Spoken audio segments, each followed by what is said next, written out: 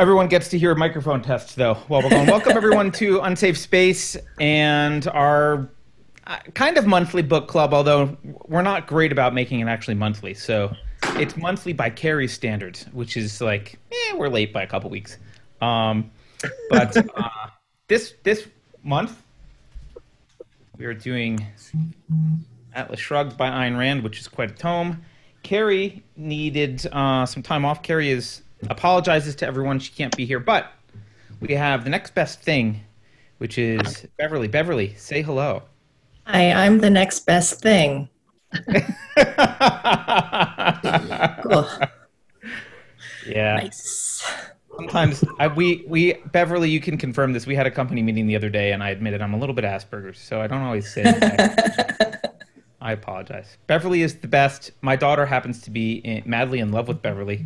Yeah, I heard about this. Yeah, she thinks every time I mention anything about you, she's like, "How is she so awesome?" I don't know. But anyway, welcome everyone to book club. We've got 11 people in now. Not everyone has video, but a lot of them do. A lot of people do. And should we do? I don't know if we should do a gallery view. I don't actually know if people on YouTube see my view or they all see the gallery view. I don't know what it is, but let's kick it off. I've read this book several times. It's been about 10 years, probably. Carter, are you sure we're live? Because it still shows that it's waiting online. Really? I think chat's saying so too. Chat says it's waiting? Zoom says we're live. Let's see. I'll go. Waiting for unsafe space. It does say waiting. That's very weird. Well, I guess we have to do that all over again. Cool. I'll be second fiddle again. Yeah, I'm confused though. I hate Zoom so much. How are we? We must be live somewhere because we're live on YouTube somewhere. So let's see. Maybe it just created a new stream for no reason. Probably. Yep, we are live. It created a stream in the wrong spot. I really hate Zoom with a passion.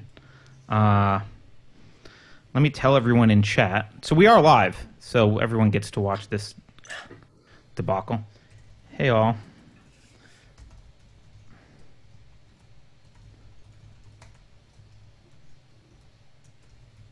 Carter types so fast.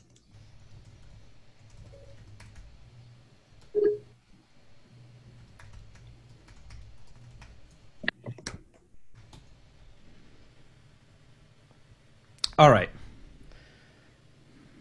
So everyone has the new link. I'll pull up the new chat, which is here. There I am. So we are in fact live. All right. Sorry about that, everyone. But it is what it is. All right. Now can we talk about the book? Are we good now, Beverly? Do you think we're good? I think so. All right. I haven't read this book in a while. It's been like probably, I don't know, between 8 and 10 years. So I reread it. But I actually don't know that I'm the right person to totally lead a discussion on this because I know it so well, and I was in the objectivist community for so long that sometimes I don't know if, like, I understand her philosophy. I know that I understand her philosophy deeper than what's in the book, so sometimes I read things into the book that other people don't see, and so the book says something slightly different to people than what I'm getting. But with that said, maybe we should just kick it off and get, like, this was... we've read now 1984, Brave New World, Fahrenheit 451, all kind of dystopian future novels. And I think they each had something right and something wrong, that they got right and something they got wrong about what the future would be like. And I'm just curious, kind of open it up. What do you guys think? Is anything right about this? And then what did she miss?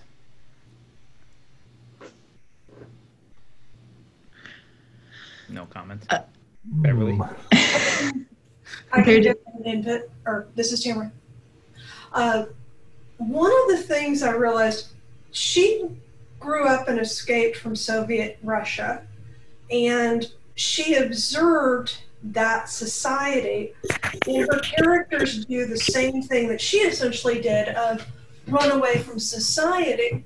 When you look at the Soviet Union, a lot of the high producers, some fled, and a lot just said, blanket, I'm just going to put in the bare minimum because you took away my farm. I'm going to do the basics, keep my head down, be a good communist, and do the minimum.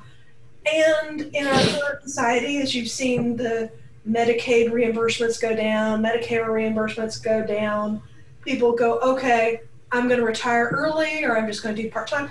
She ignores the fact that a lot of people will downshift on their productivity because they no longer get an incentive, instead of abandon society and then go be a genius in the wilderness.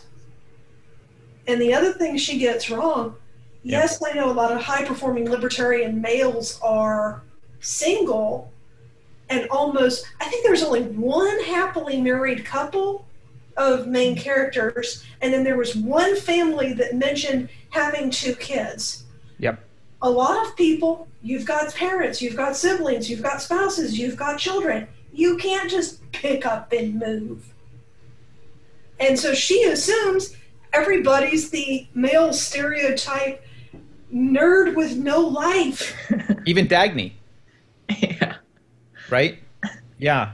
Yeah. So I think one thing about what she did in this book is she essentializes people. And so, you know, she like, the villains are more more villainous in totality, and the heroes are more heroic by her definition in totality. And so you don't have a lot of mixed premise people. It's a very stark contrast, right? And I think you're right, Tamara, because I was thinking about this and I was like, she viewed the world as more, the way I was thinking about it was that she viewed it as more fragile than it actually is.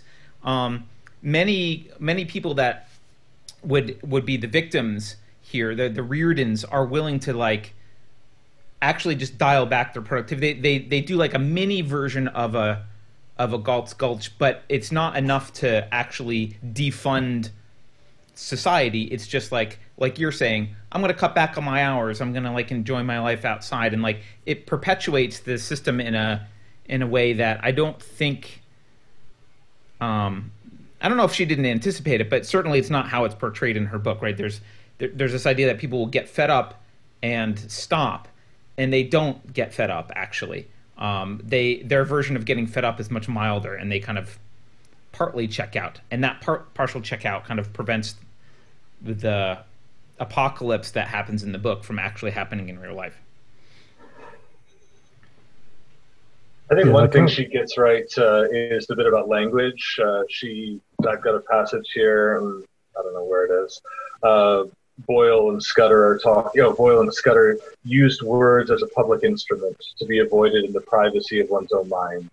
And this idea of like just using words, like you don't mean it, you don't believe any of the things you say, but you push it on people to make them say the words. And once they've signed up, then you can make them do what you want. And so it's the instrumentation of language. And, she asks Quentin Daniels, Dagny asks Quentin Daniels at one point, like, don't you wish to be of any service to humanity? And he says, I don't talk that way. And I don't think you do either. And, so I think that all the sloganeering is of our time completely. Yep. Yeah. I actually think she got a lot of the underlying philosophy correct, though. I mean, one of the things that struck me was at the end, it became clear that actually these people were nihilists. They didn't actually want to live. And that, to me, reminded me a lot of some of the some things that remind me of the social justice crowd, which is distinctly different from the villains in this book. But they shared nihilism. They shared the hatred of the joy and good for being good, right?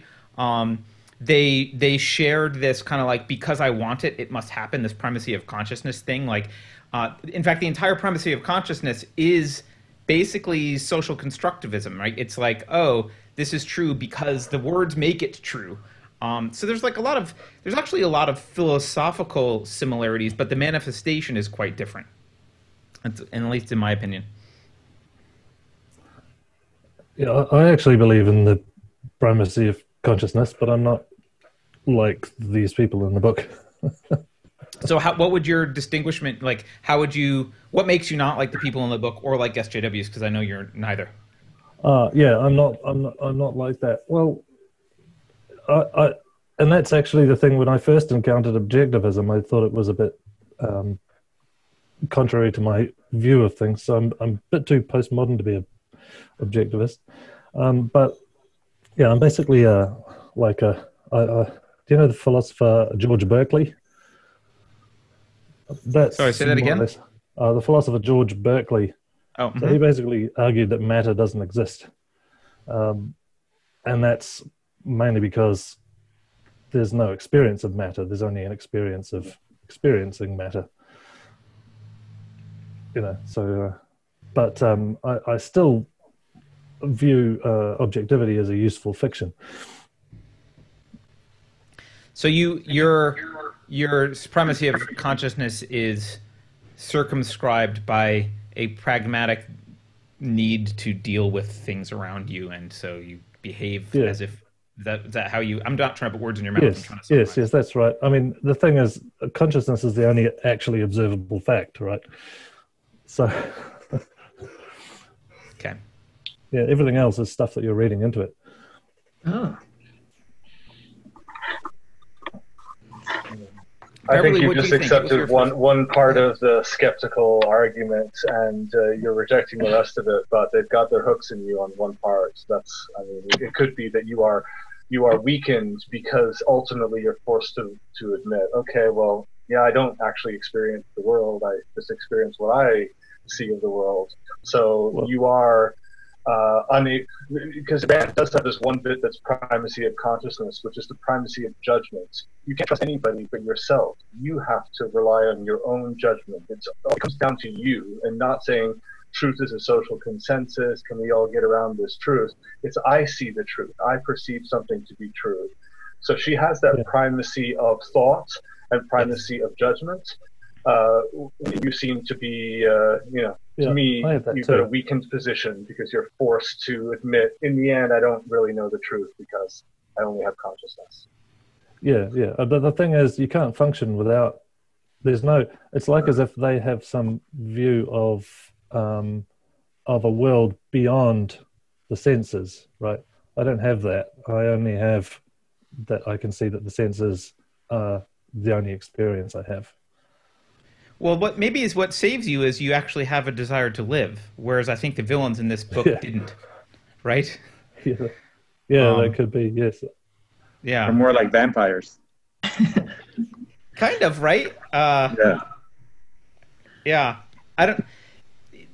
The other thing that I noticed that she didn't treat at all was there was no tribalism of ethnicity or race at all. Like she doesn't even.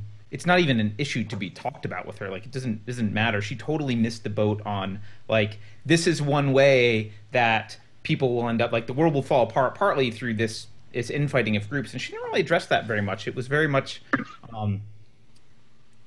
just about like the producers and the moochers really, but it wasn't. She didn't really talk about how people could be turned against each other in various tribalistic ways.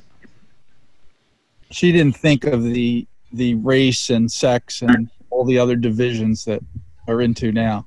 Right. I don't think she felt they were relevant at all, philosophically. So she didn't think they would happen. But well, even the slate met. Can you hear me all right? Yeah. Go ahead. Okay. I'm closer to the Wi-Fi.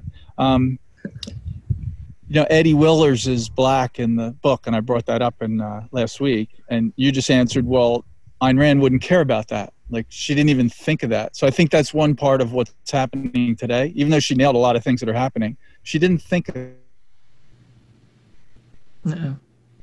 Race doesn't matter. Yeah, it wasn't on her radar.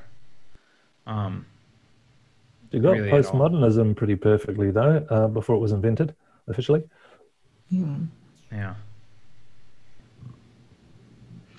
There's so much of the postmodernism and the even though we don't have the identity groups in it, there's so much in this that you just see all around us today. She nailed a lot of it in 1957.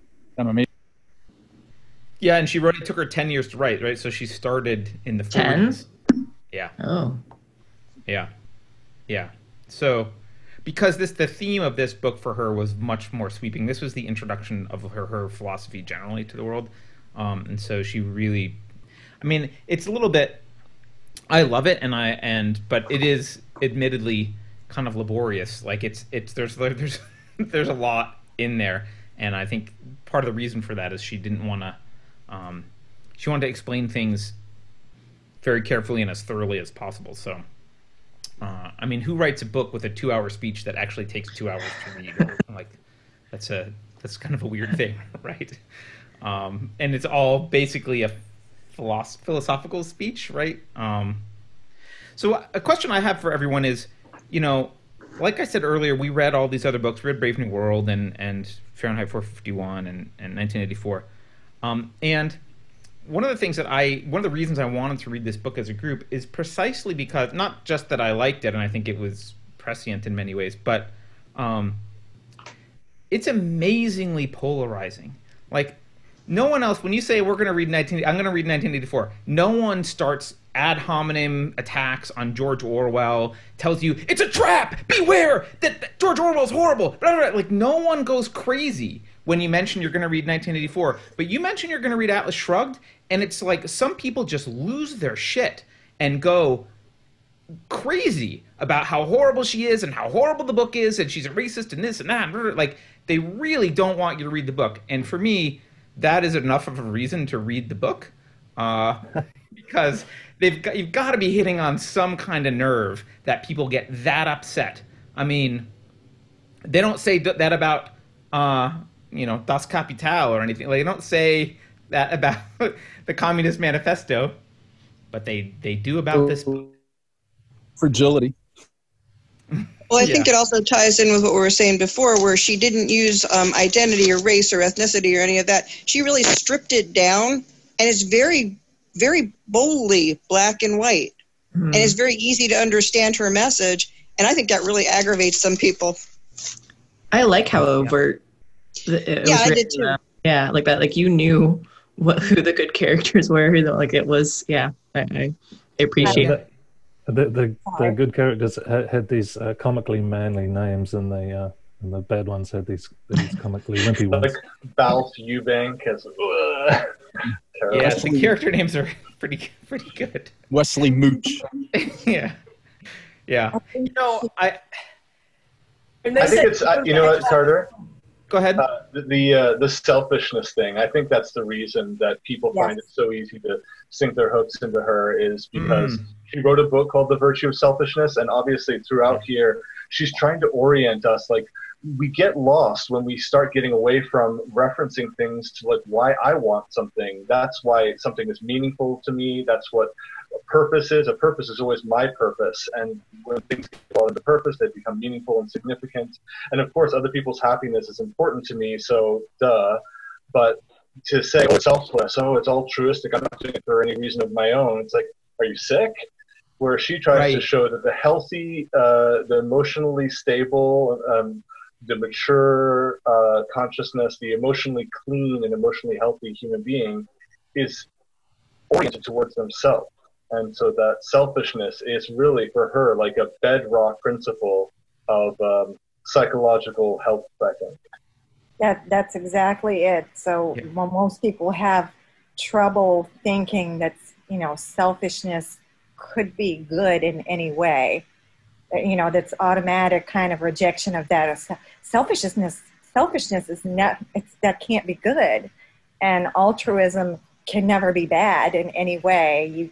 There's no way to go wrong in that. So, and the way she uses just the novel as a mode of writing, as just a structure to flesh out her philosophy, I think for a lot of people it's like, well, is it a novel? What is it? It's not entirely fiction. It's not, it's hard to really pinpoint what it is.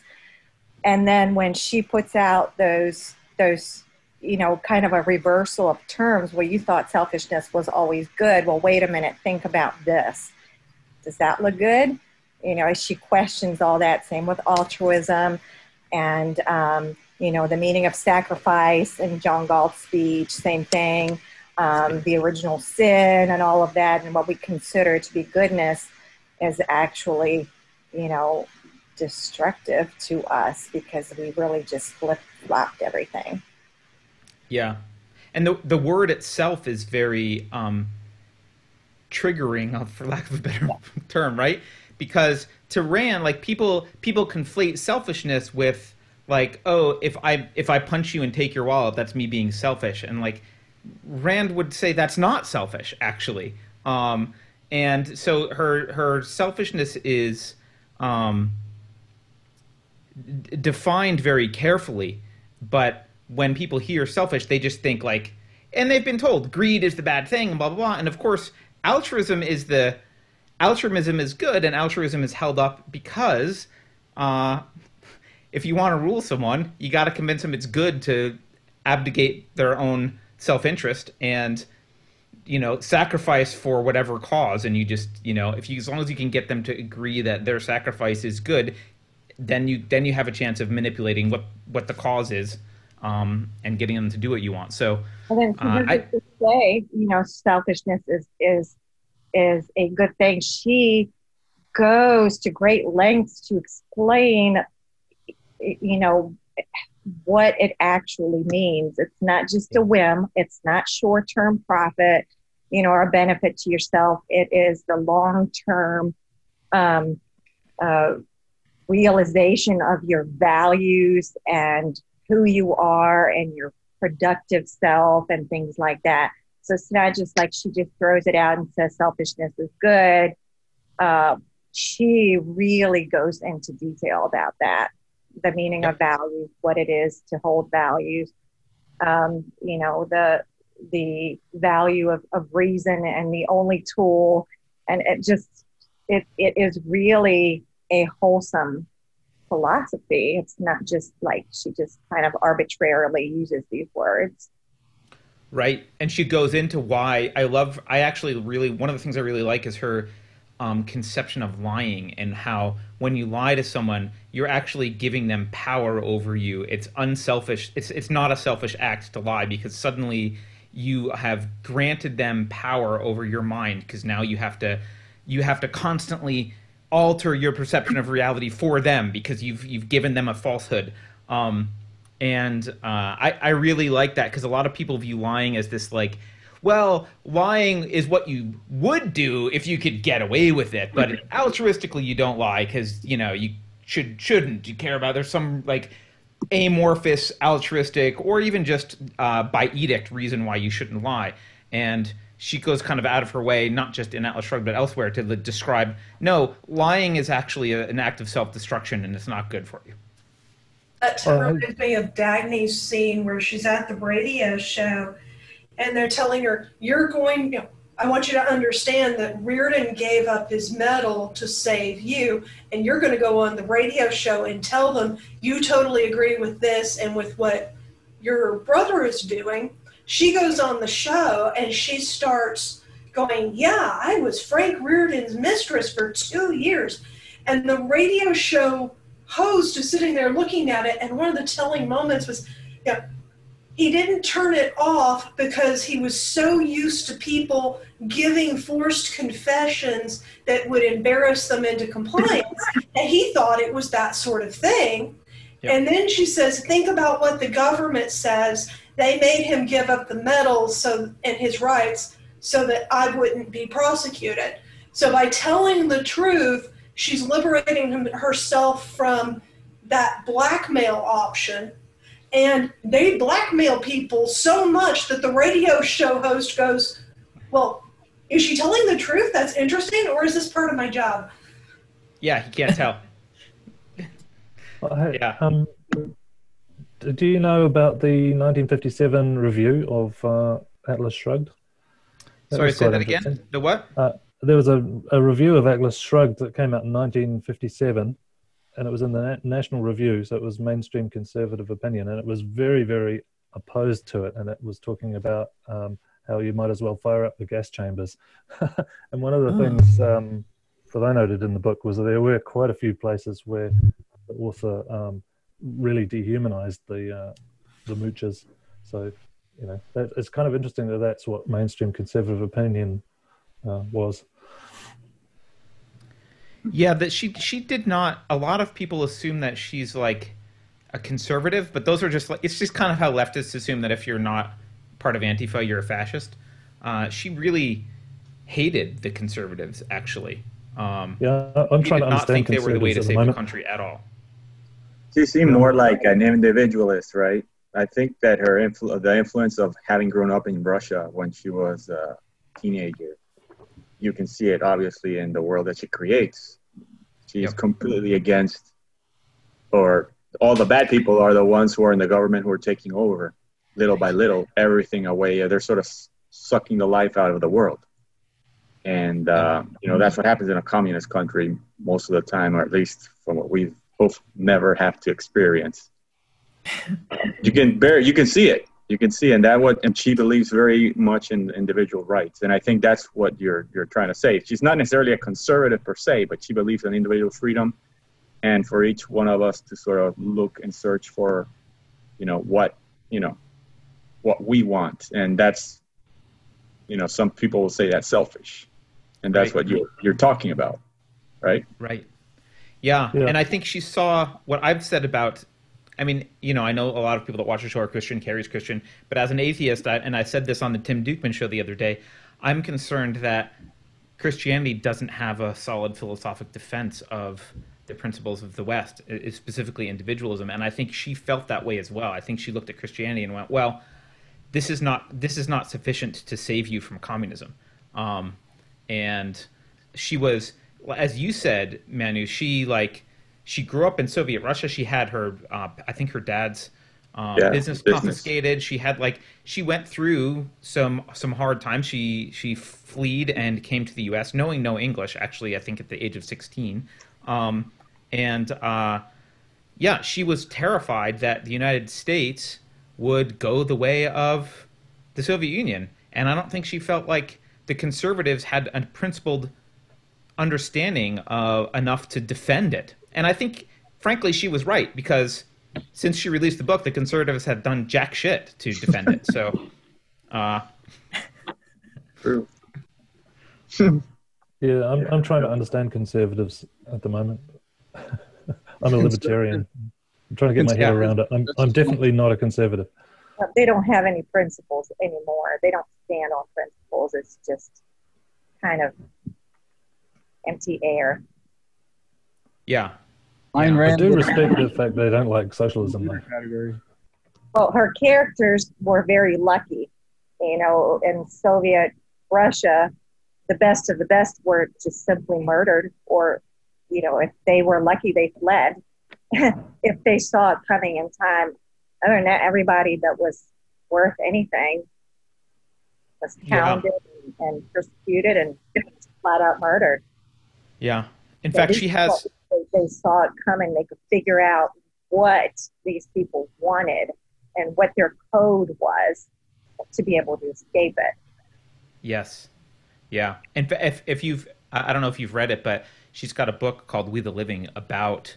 That's the only one I haven't read. It's based in the Soviet Union, and it is about exactly what you're saying. And I don't want to spoil it, but it's it doesn't have the same feeling that Atlas Shrugged or Fountainhead does. There's a feeling of hope, and that feeling is not... I don't feel like it's there in We the Living. It's because it's set in the Soviet Union, and it's a crushing story. Is that the one with Kira? It's the one with Kira Agranova, yeah. Oh, I listened to the audio. There was an audio on YouTube at some point. Maybe it's not available anymore. But yeah, there's also a movie that was made in Italy without her knowledge or permission. That I think it was made during the Mussolini era, and the fascists got wind of it and arrested the people or whatever, banned the movie. But the movie's actually pretty good. And someone in chat just said it's semi-autobiographical. Yeah, sort of, right? It's sort of autobiographical. It's not actually autobiographical, but she was a woman of that age growing up in the Soviet Union. So yeah, there's definitely parallels there. I don't know, Beverly. What did you think about this book? This was the first time you read it. I know you've texted me a little bit. Yeah. There were a lot more sex scenes than I expected there to be. Lillian, but fewer rape scenes than The Fountainhead. So yeah, from what I've heard, yeah. Lillian was a B word throughout it, and just right off the bat, I was like, yeah, and she just kept getting worse and worse. I was hoping, and I texted you about this, though. I was hoping that Reardon and Cheryl, Jim Taggart's wife, were going to end up getting together in the end, and that didn't happen after she killed herself. So that was, I cried when the wet nurse died. It was an emotional part. Oh, I cried when the wet nurse died. Again, every time I read that book, it's the one spot where I can't control myself when the wet nurse dies. Yeah. Yeah. It's tragic. Because it was more emotional than when Cheryl died. Because at first I was like, wait, what happened? I had listened to it, so I had to re-listen to that part though too. I'm like, oh, so she threw herself off and now she's just gone. But then she's just dead. The wet nurse had a little bit too long of a part where it was drawn out a little bit too long. I'm like, oh, you got shot, but you're lasting. You crawled back out and you lasted for a while to keep you monologue a little bit, but yeah, it made me cry. And then I was sad about Eddie Willers at the end too. That poor little guy. He's the one who I wanted to get with Cheryl. I was like, well, maybe Eddie Willers and Cheryl will get together. Because I got to say, Dagny, because you mentioned before that you've had a friend who said that she was reading in the car in the Uber or something, and then they're like, oh, that book is racist. One, we talked about, I don't see how it's racist. Two, I think it's a really strong book for feminists. Dagny is such a strong female lead. Absolutely. But she's a little Mary Sue, I thought, because she had 4 different men who were in love with her. Wait.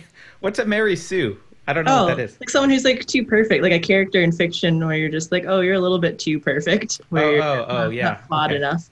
So I thought she has got 4 guys who are in love with her, and I'm like, that's I get it. I mean, who wouldn't want her? But at the same time, I was like, okay. Yeah. But all of her characters are kind of like that, right? Francisco, for me, Francisco is by far my favorite character.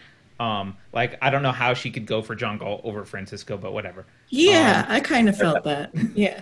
Fell in love with John Galt very fast. What? It was probably the idea that was right, because it was it was too immediate. Right. Well, John Galt was sort of an ideal. He was like a Jesus figure or something, and yeah. She found out who was John Galt. Mm-hmm. And I think one of the, I don't know if you noticed this, but one of the reasons is she saved Francisco for herself. So she wrote herself into the novel. She's the writer in Galt's Gulch. There's one lonely writer in Galt's Gulch, who's a woman who's single, and her husband's name was Frank O'Connor. Francisco d'Anconia is her husband. Right. In her imagination, and she's the writer. So she was saving Francisco for herself, basically, I think. Okay, I like that more than me thinking that she was putting herself into Dagny, because then I was like, no. if you're writing that and you're giving yourself 4 different men who are in love with you, it's that's Mary Sue. Yeah. I thought she was flawed. I guess I found that Dagny ended up having that flaw at the end. When they go to the rescue to rescue Reardon, she flat out murders a guy, and I was surprised by that. I get it, but I was also surprised by it. That made me like her more, because Dagny frustrates me for most of the book. Because you just want her to leave, to go. I'm just how does she not get it for so long? She gets it, but doesn't get it. That kind of bothers me. But I like that. I like that she shot the guy. Personally, that bothered you? I just It sort of bothered me because it was an example of that dehumanization I was talking about. I don't like dehumanization. And yeah. Most of the characters are they stand for ideas. They're not flesh. They're kind of flat, on both extremes.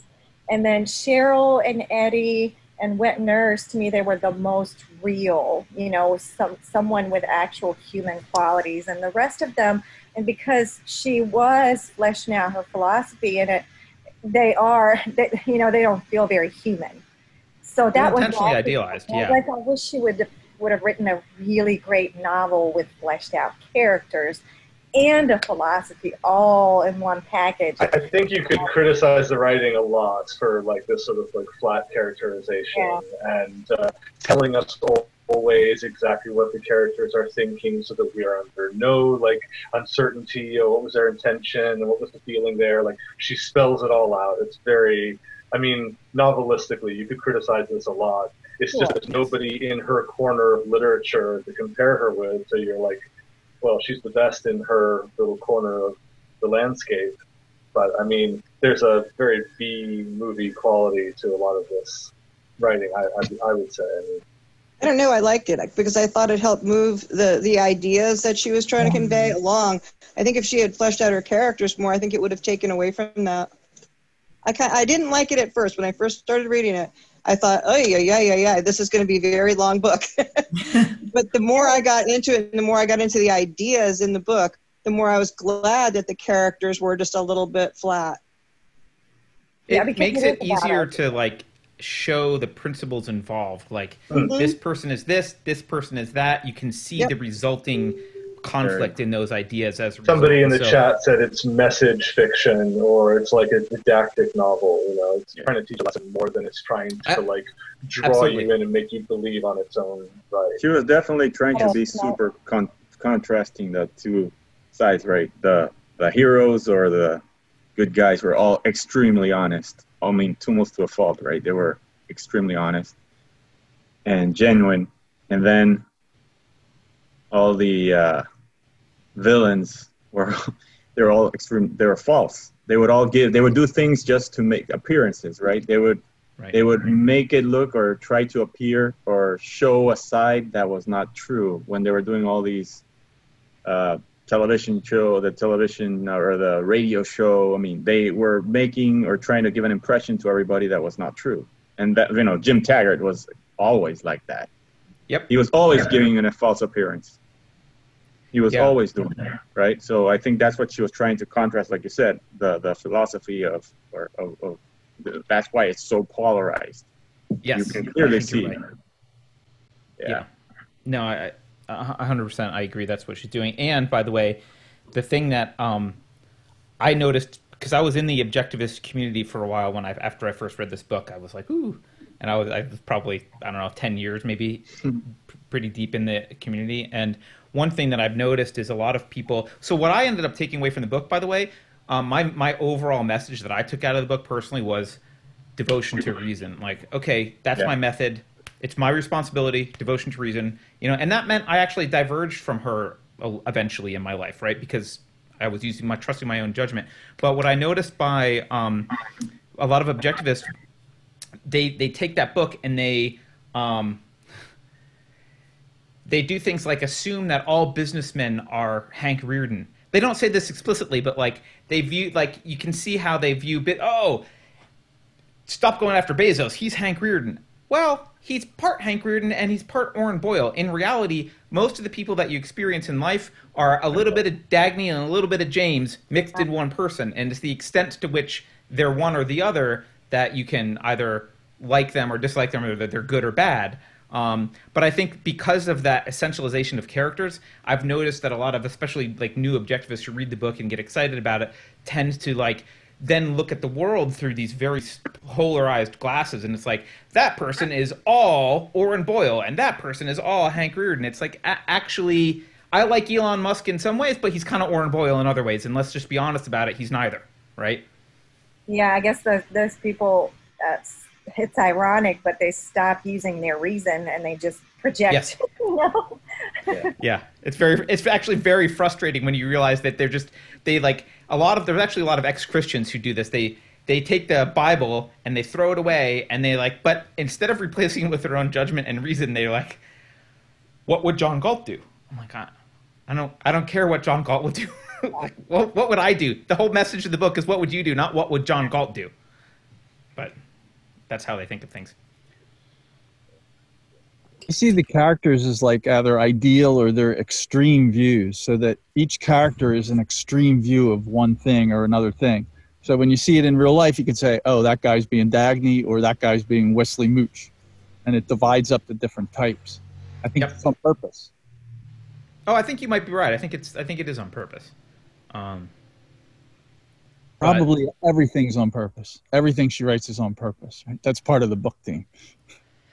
Yeah, I mean, this book, because she viewed it as I think the primary purpose was to articulate her philosophy, and I think the reason it took 10 years is my understanding is she was already an author, so she already had like a little bit of a fan base and some people that were kind of into her philosophy that were hanging out with her. She would like read passages and like go over them with people and like take feedback. I don't know how well she took feedback based on what her personality seems to be like, but whatever. Apparently they gave her feedback, and like she worked on this like very painstakingly because she really wanted her philosophy to be as clearly articulated as possible. But yeah, I do agree with some of the literary critiques.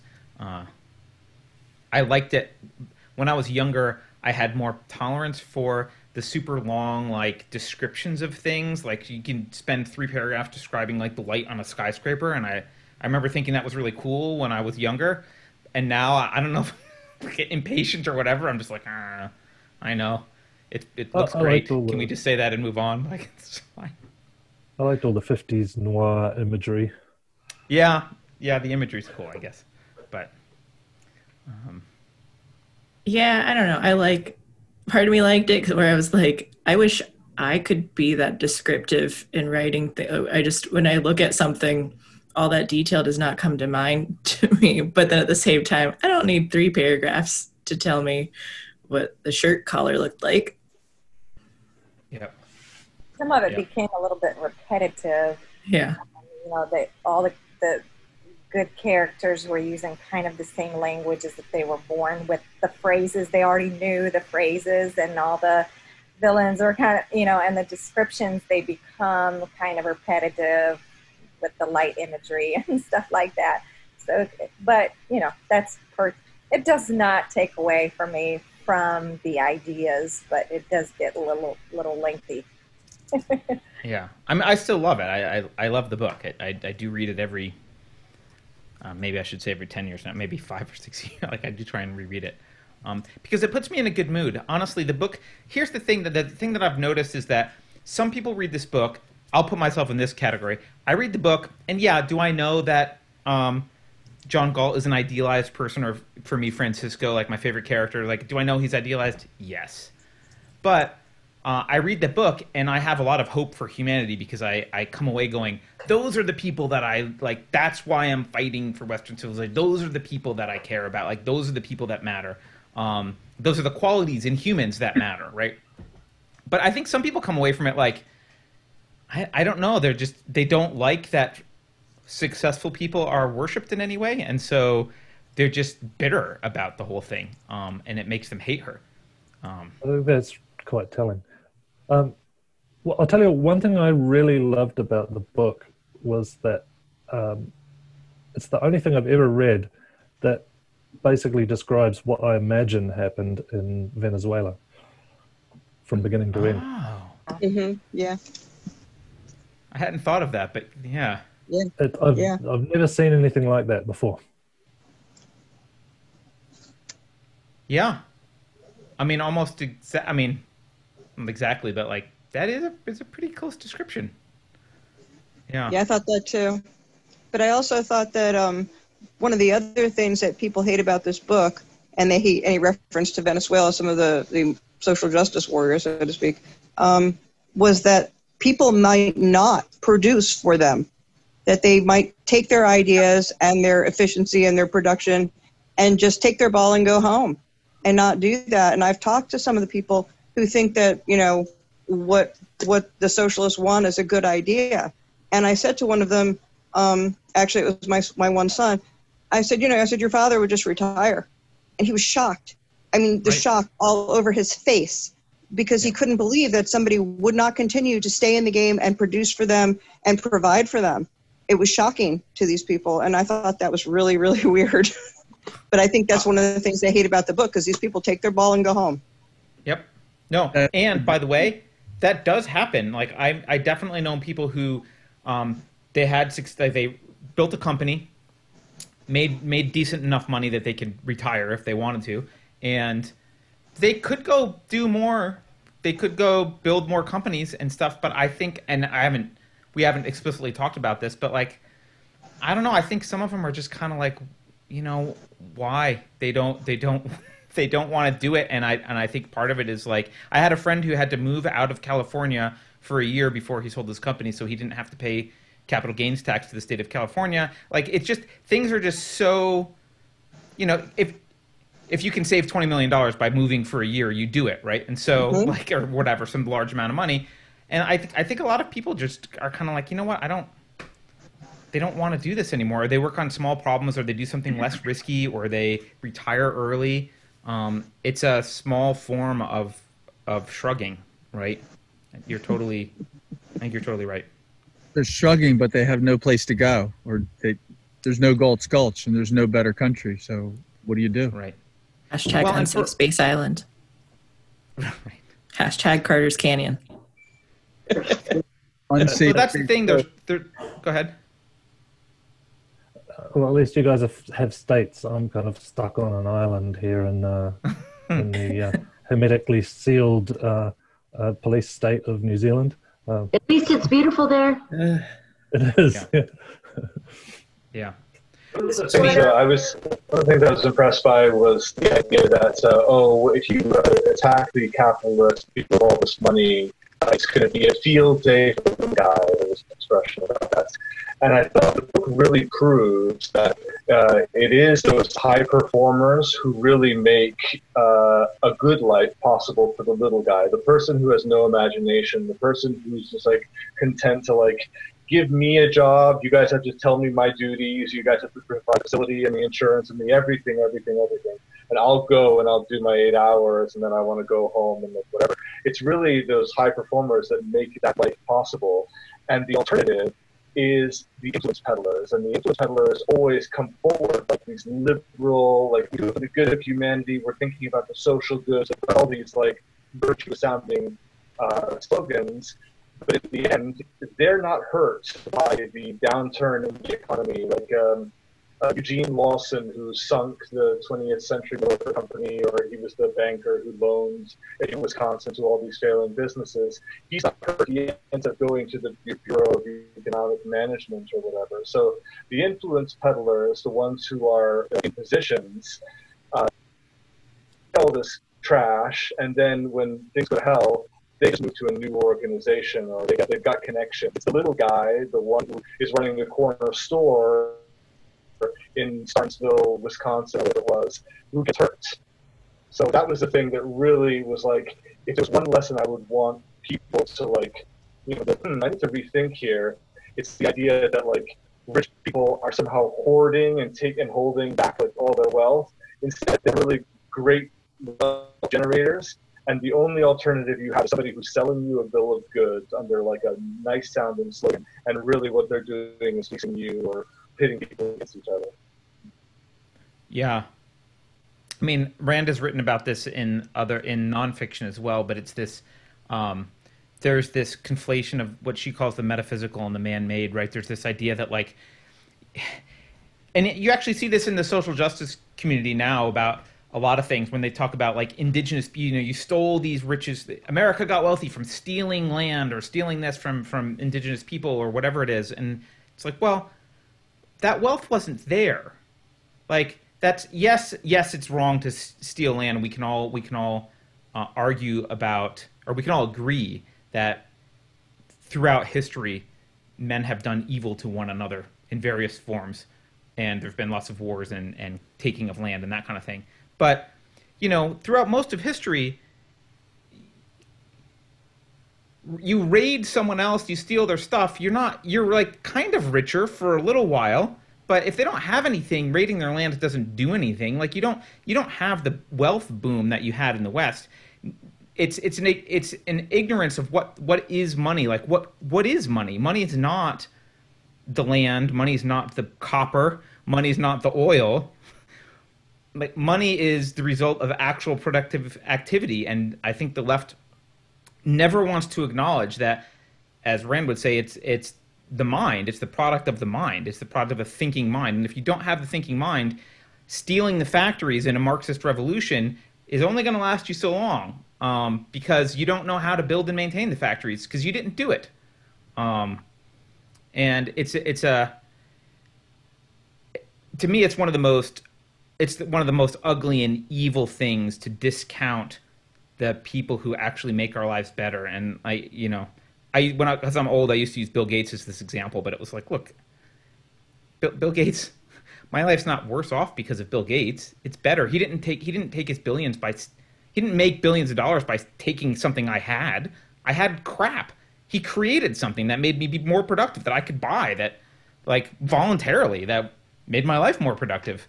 But that's not that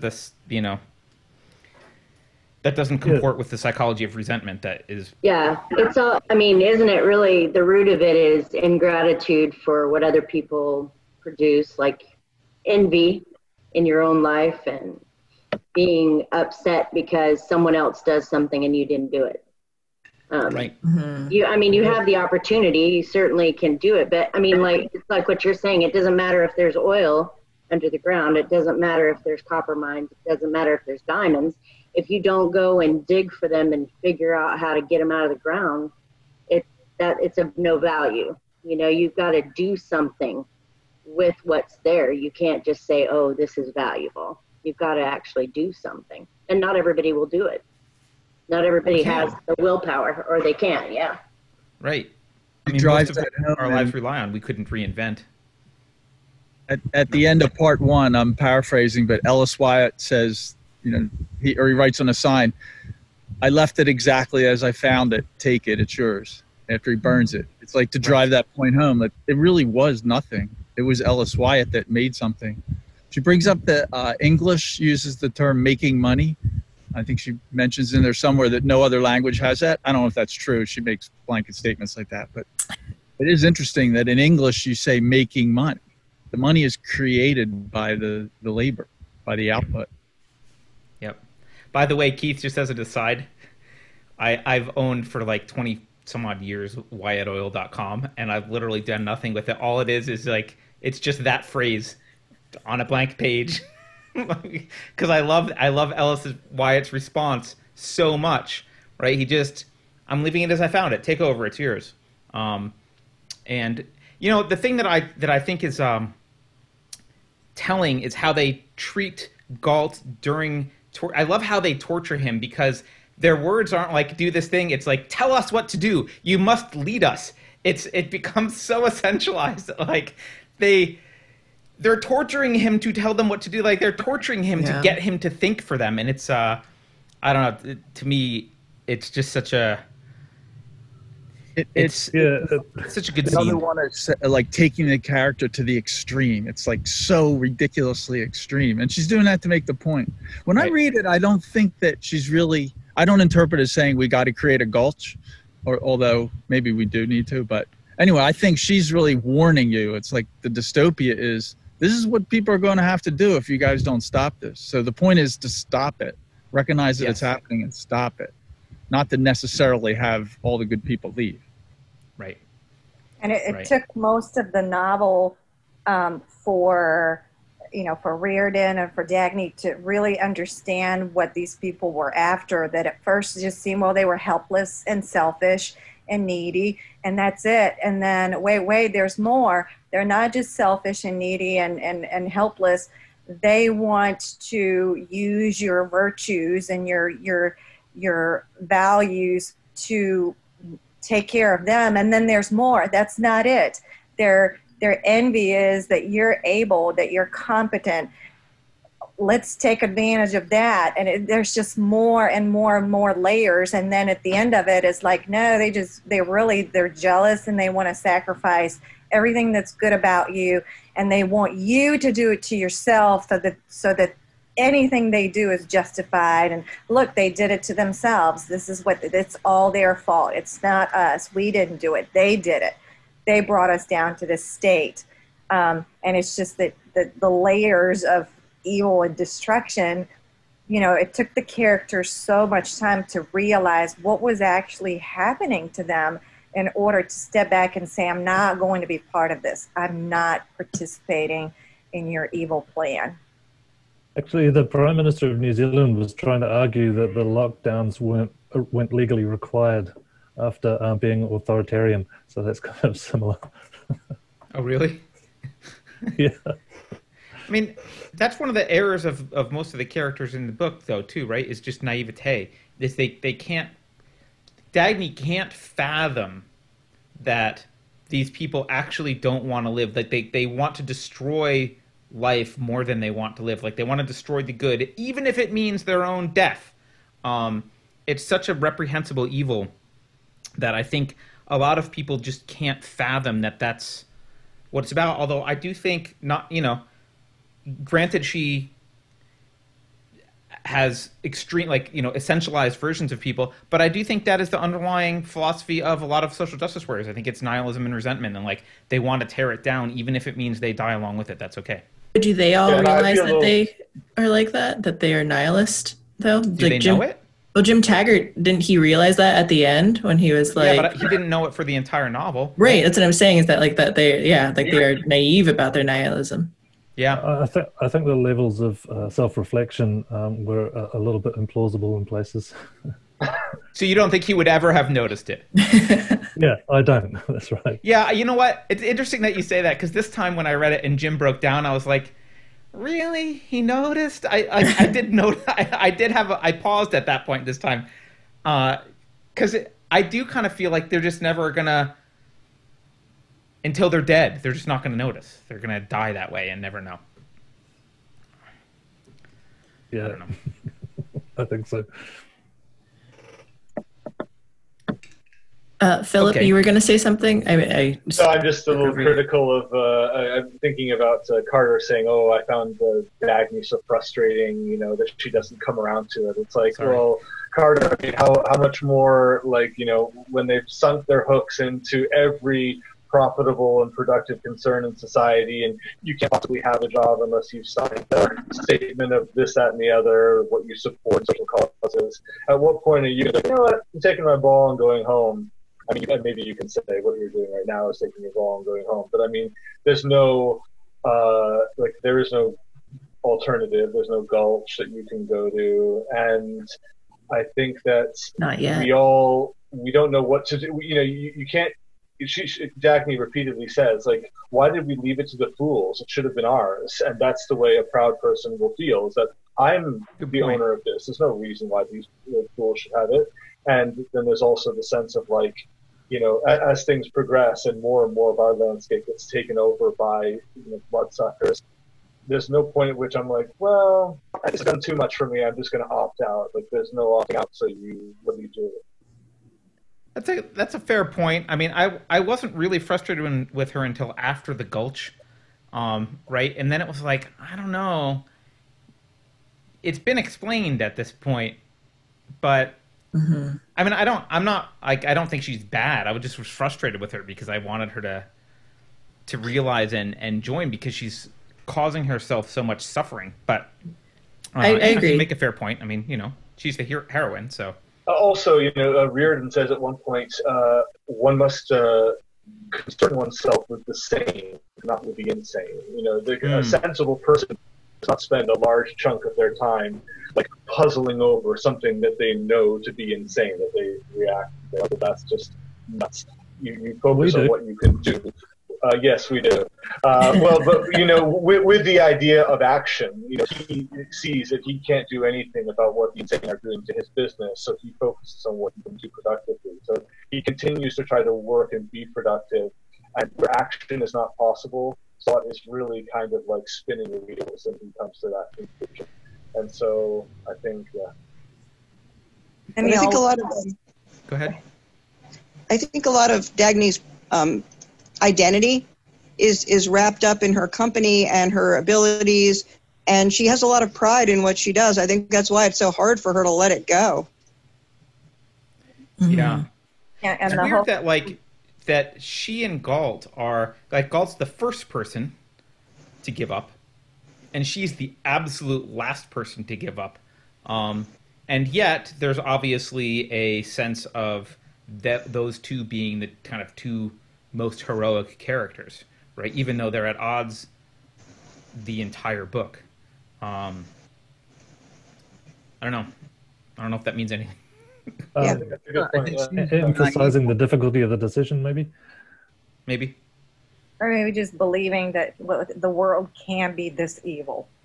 There's just no way they can be so evil to just use up everything and destroy everything, raise everything off the ground. And so it's persevering. I really like the how she elevates, the pride and the confidence and the ability in any job. It doesn't matter. If you're passionate and you really love, it could be flipping pancakes. It doesn't matter what you do. If you're efficient, you're productive, you're capable, you're confident about what you're doing, it doesn't matter what you do. There's always going to be a place for you. Yeah. Like Francisco says, I would give anything to be the foundry manager for a year to Hank Reardon. Right. Yeah. And there is a recognition of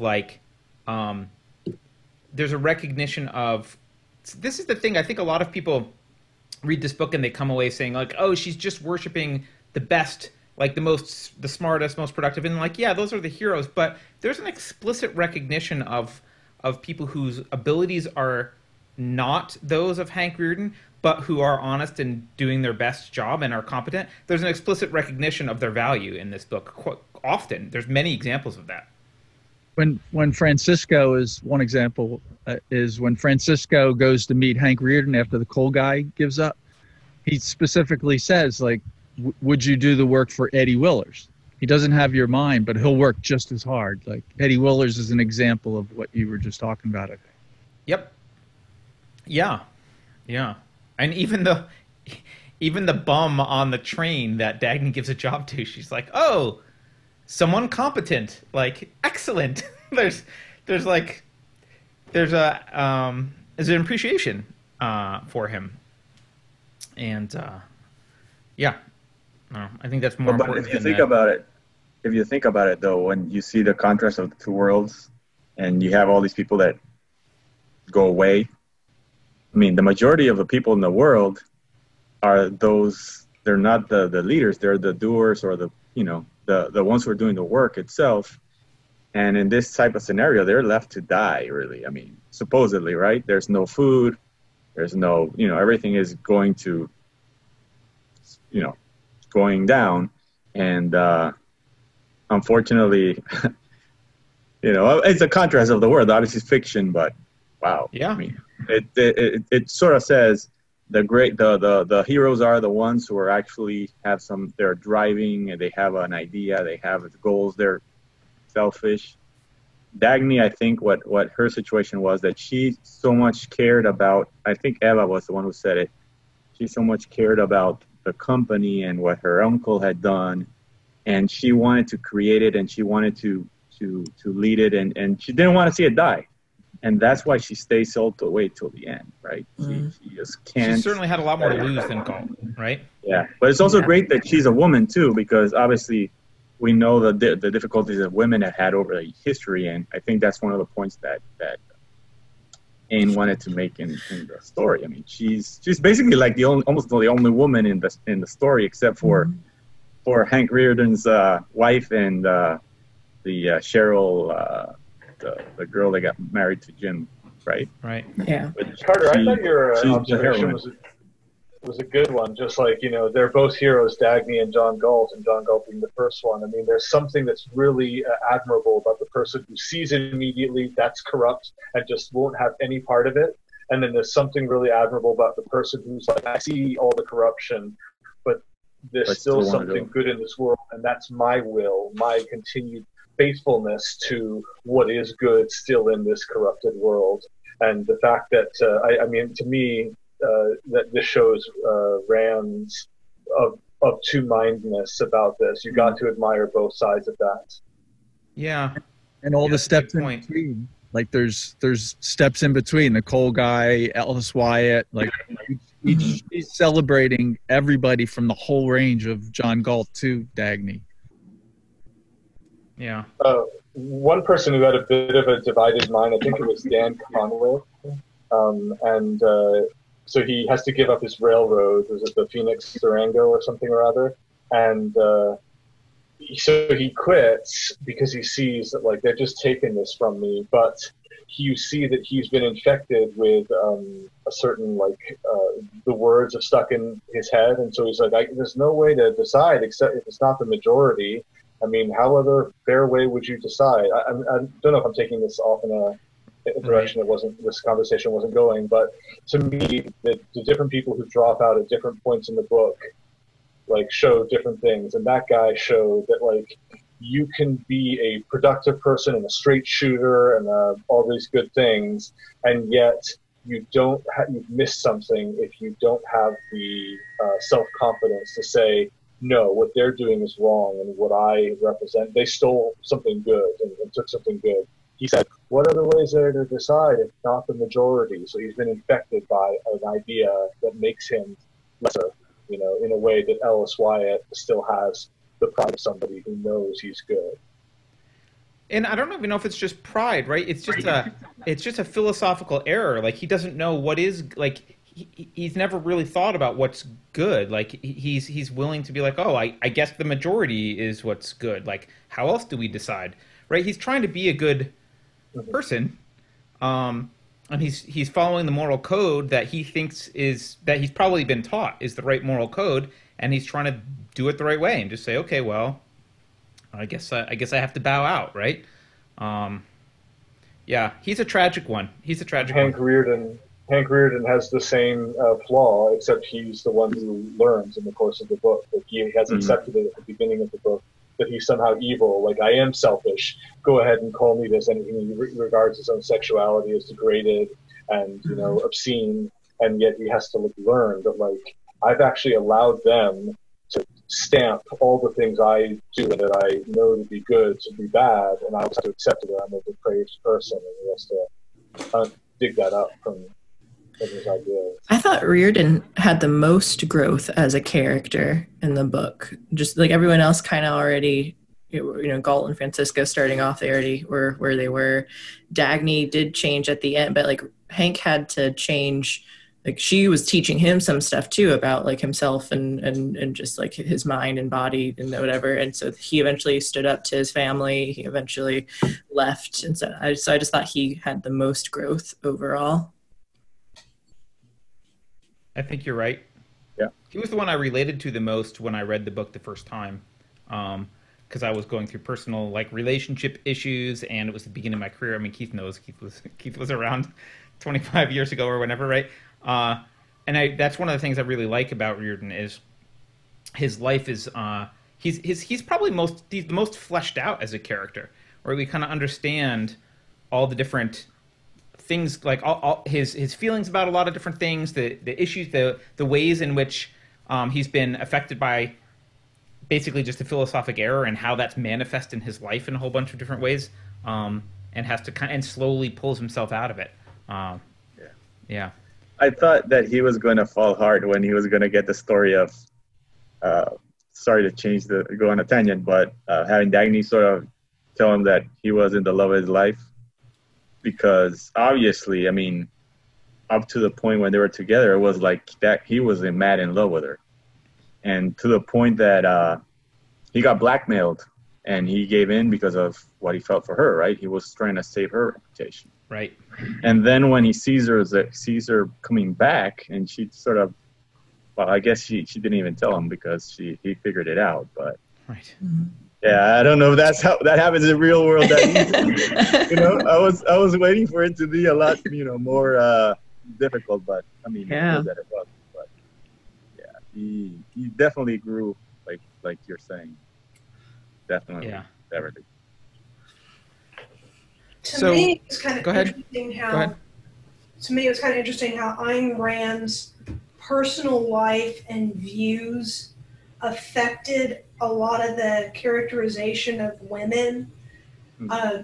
the main character Dagny is cheating with a married man, and that was absolutely anathema in the 1950s. But Ayn Rand was in a long-term relationship with a married man, so she's justifying the undermining of marriage because that fits her. And then Dagny, that's not true though, Tamara. She was married to Frank O'Connor, and she was in an explicitly open, honest relationship also with Nathaniel Branden. So she wasn't sleeping with a married man other than her husband, and it was honest. I think there was some weirdness about it, and clearly they had a weird falling out and all this kind of stuff. I'm not trying to hold her up on a pedestal in her personal life, but just to be clear, she was not sleeping with a married man. There was also a very critical nature of very feminine women and housewives that I think affects. Cheryl is the sympathetic idiot who marries up and then realizes how bad her husband is and kills herself. And then the manipulative shrew that's Hank Reardon's wife. Lillian. And it's like there's only one happily married couple, and even at the end, they aren't married, they're not creating kids. The contrast would be Robert Heinlein, who wrote some very libertarian fiction. A lot of his characters, whether they're in group marriages, single marriages, a series of marriages, they have families, they have kids, they're passing on their values, there's a couple generationships. But there's a family and a structure basis, whereas Ayn Rand's stuff, Anthem does have, the man and the woman off into the wilderness, creating essentially a family, but Atlas Shrugged is very individualist to the point that even when they're lovers, they're not combined as a unit. They're still highly individualized. Yeah, so by the way, I need someone in chat corrected me. Sorry, Tamara. You're right. According to this person in chat, Branden was married. His wife was agreeable to the whole thing, so it was above board. It wasn't cheating, but he was married. Yeah, I thought he was married. I think I read that too, that they were both married. Yeah. Like an open marriage. Mm-hmm. No, so look, the thing with okay. Marriage is a weird one because I think she gets some things. I agree with you. She doesn't really treat, she doesn't talk about kids a lot in the book, right? I think you mentioned, Tamara, you're the one who mentioned, she only has one example of a mom, right? In the whole book, and a positive example of a mom in the whole book. The thing I think she would argue for marriage, she wasn't anti-marriage. I think the thing that she would argue is that, you're with that other person because of mutual value, and you would be in a long-term relationship, and that marriage would be fine. I think one thing, just as because I got married when I was an objectivist originally, and then divorced, by the way. And just as a personal story, most of the objectivist community didn't gave me no advice about the downsides of divorce. They were just like, yeah, whatever. It's fine. You move on. Upgrade to Galt or whatever it was, right?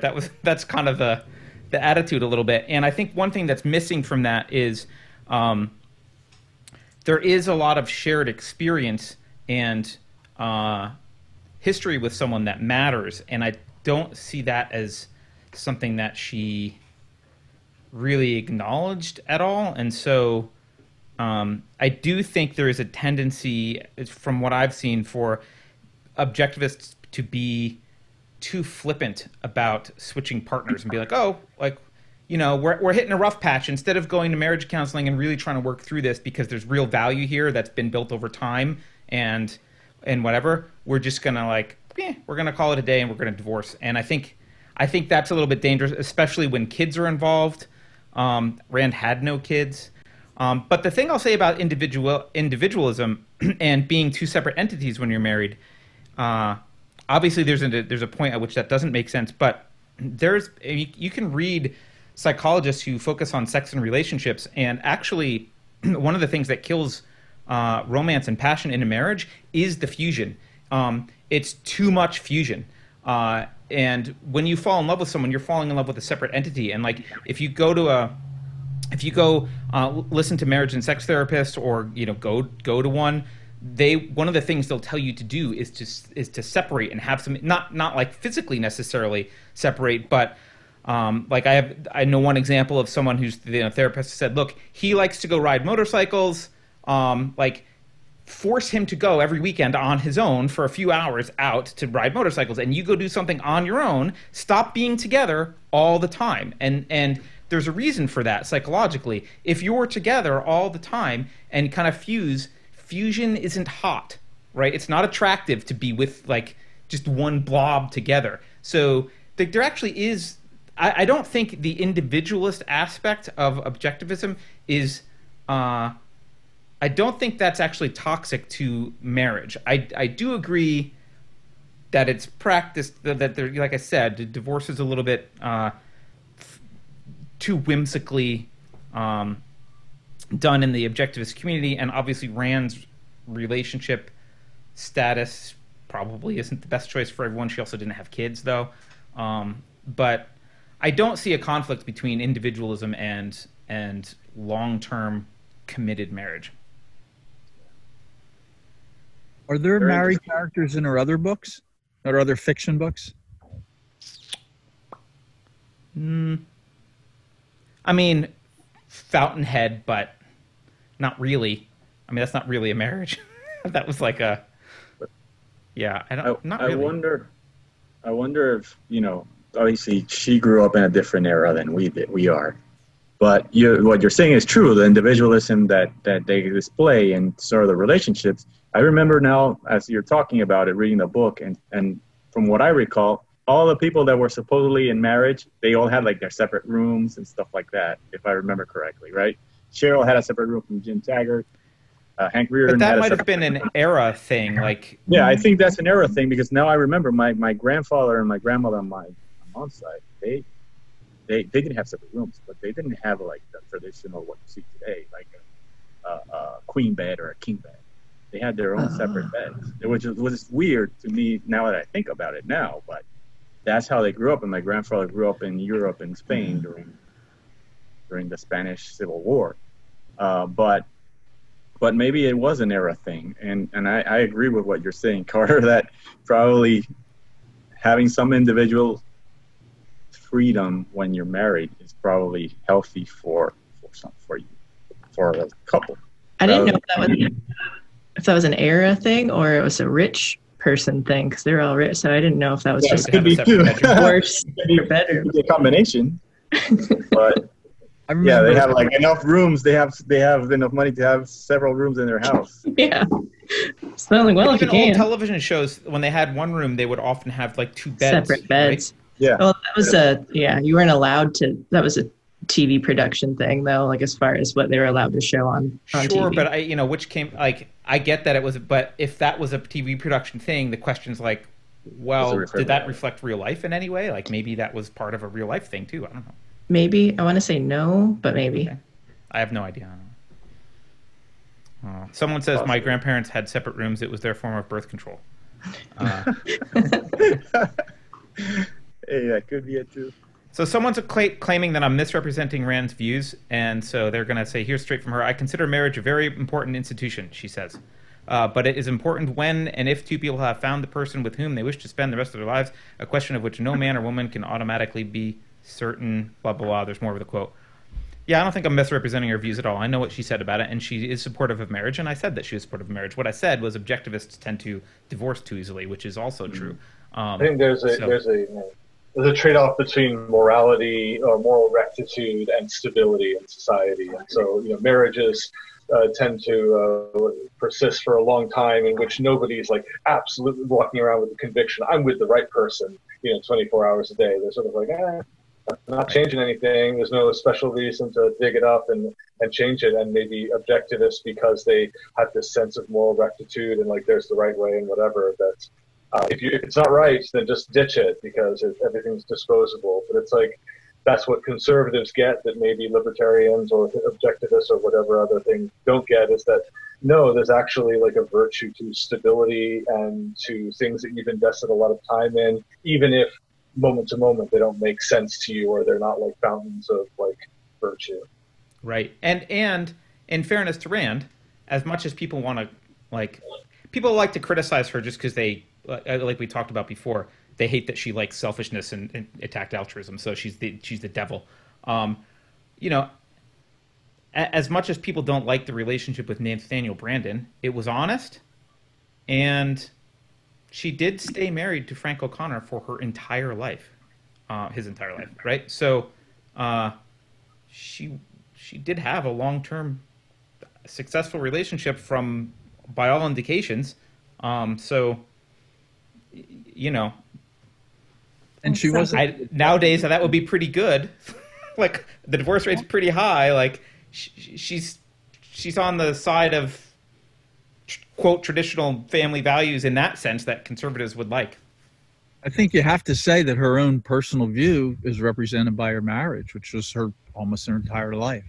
Yeah. So that has to be what she thought about marriage, even though she did have the Native Brandon thing. But it's only those two, right? And even that affair, whatever you want to call it, was long term, right? It lasted for decades. And Dagny, right. There's only two men in Dagny's life, right? Three right at the end, but it's not. I think the objectivists, I suspect a lot of them are taking advantage of that philosophy to just fool around a lot more than they should. Exactly. They're looking at the characters and taking a literal prescription, like they're super independent. They don't have kids. They don't have families. You know, it's like it's easy for them to move in and out of these relationships. For most people, that's not how it is. And, you know, not the characters are so focused, you know, they work half to death to preserve their businesses and, you know, and their the creation of their lives. And I would think that they would do the same with their relationships, but because they're single, you know, it's just easier. But for most people, it's not as simple as that. Right. And she doesn't really ever, because she never had, and maybe it's because she never had kids, but she doesn't really talk about children, right? Except for the one example that was brought up earlier. So, yeah, I think you're right. It's easy when you're both wealthy business tycoons. It's easy to have an affair and then end it and move on, right? But when there's like you're sharing a house and you got 3 kids, you know, maybe you need to be a little bit more careful about making the right selfish decision for the rest of your life and what to do with it. So. And there aren't any characters in the book that just have like multiple partners constantly changing. Right? There's no characters in that.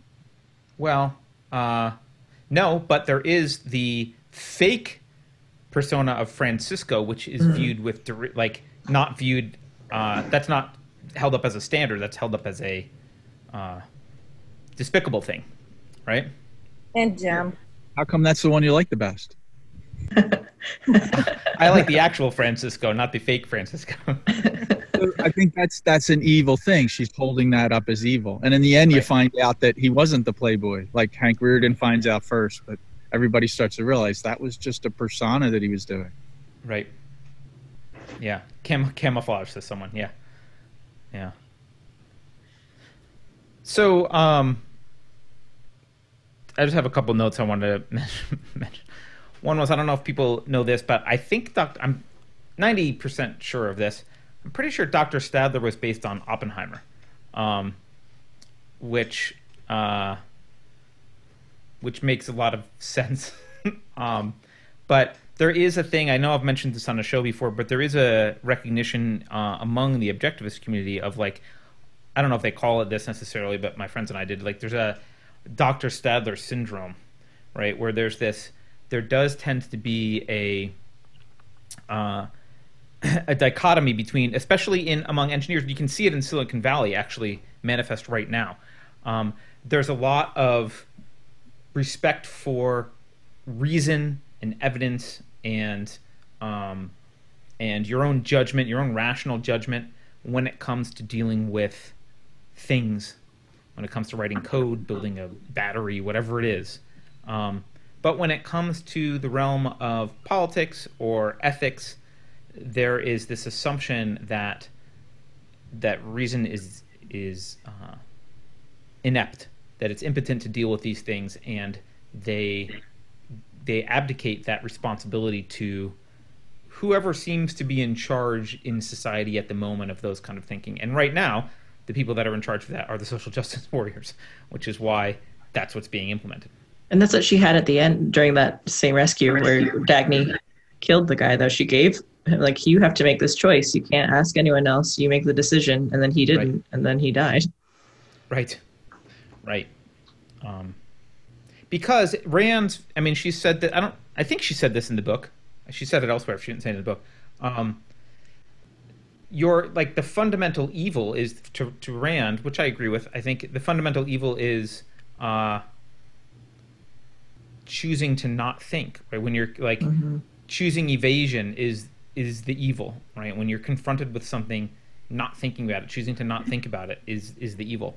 And so it makes sense that that's the kind of person that Dagny shot, right? It wasn't some other, because other people shot guards, right? And there was general violence happening in that scene because they're rescuing Galt. But the way that she did it and what she shot him for, I think, is symbolic. Mm-hmm. Yeah, so I read the Spark Notes analyses of this too, as I was, just to make sure, because I was doing the audiobook and I get distracted easily. But one of the things that I liked in it mentioned, it said, for Rand, nothing could be worse than the idea that a rational man must subordinate himself to an irrational group. And I thought that made a lot of sense with just the entire book itself. Yeah. Someone in chat says Rand was an atheist, right? Yes, Rand was an atheist, which is why I'm a little bit bummed that Carrie's not here today, but that's okay.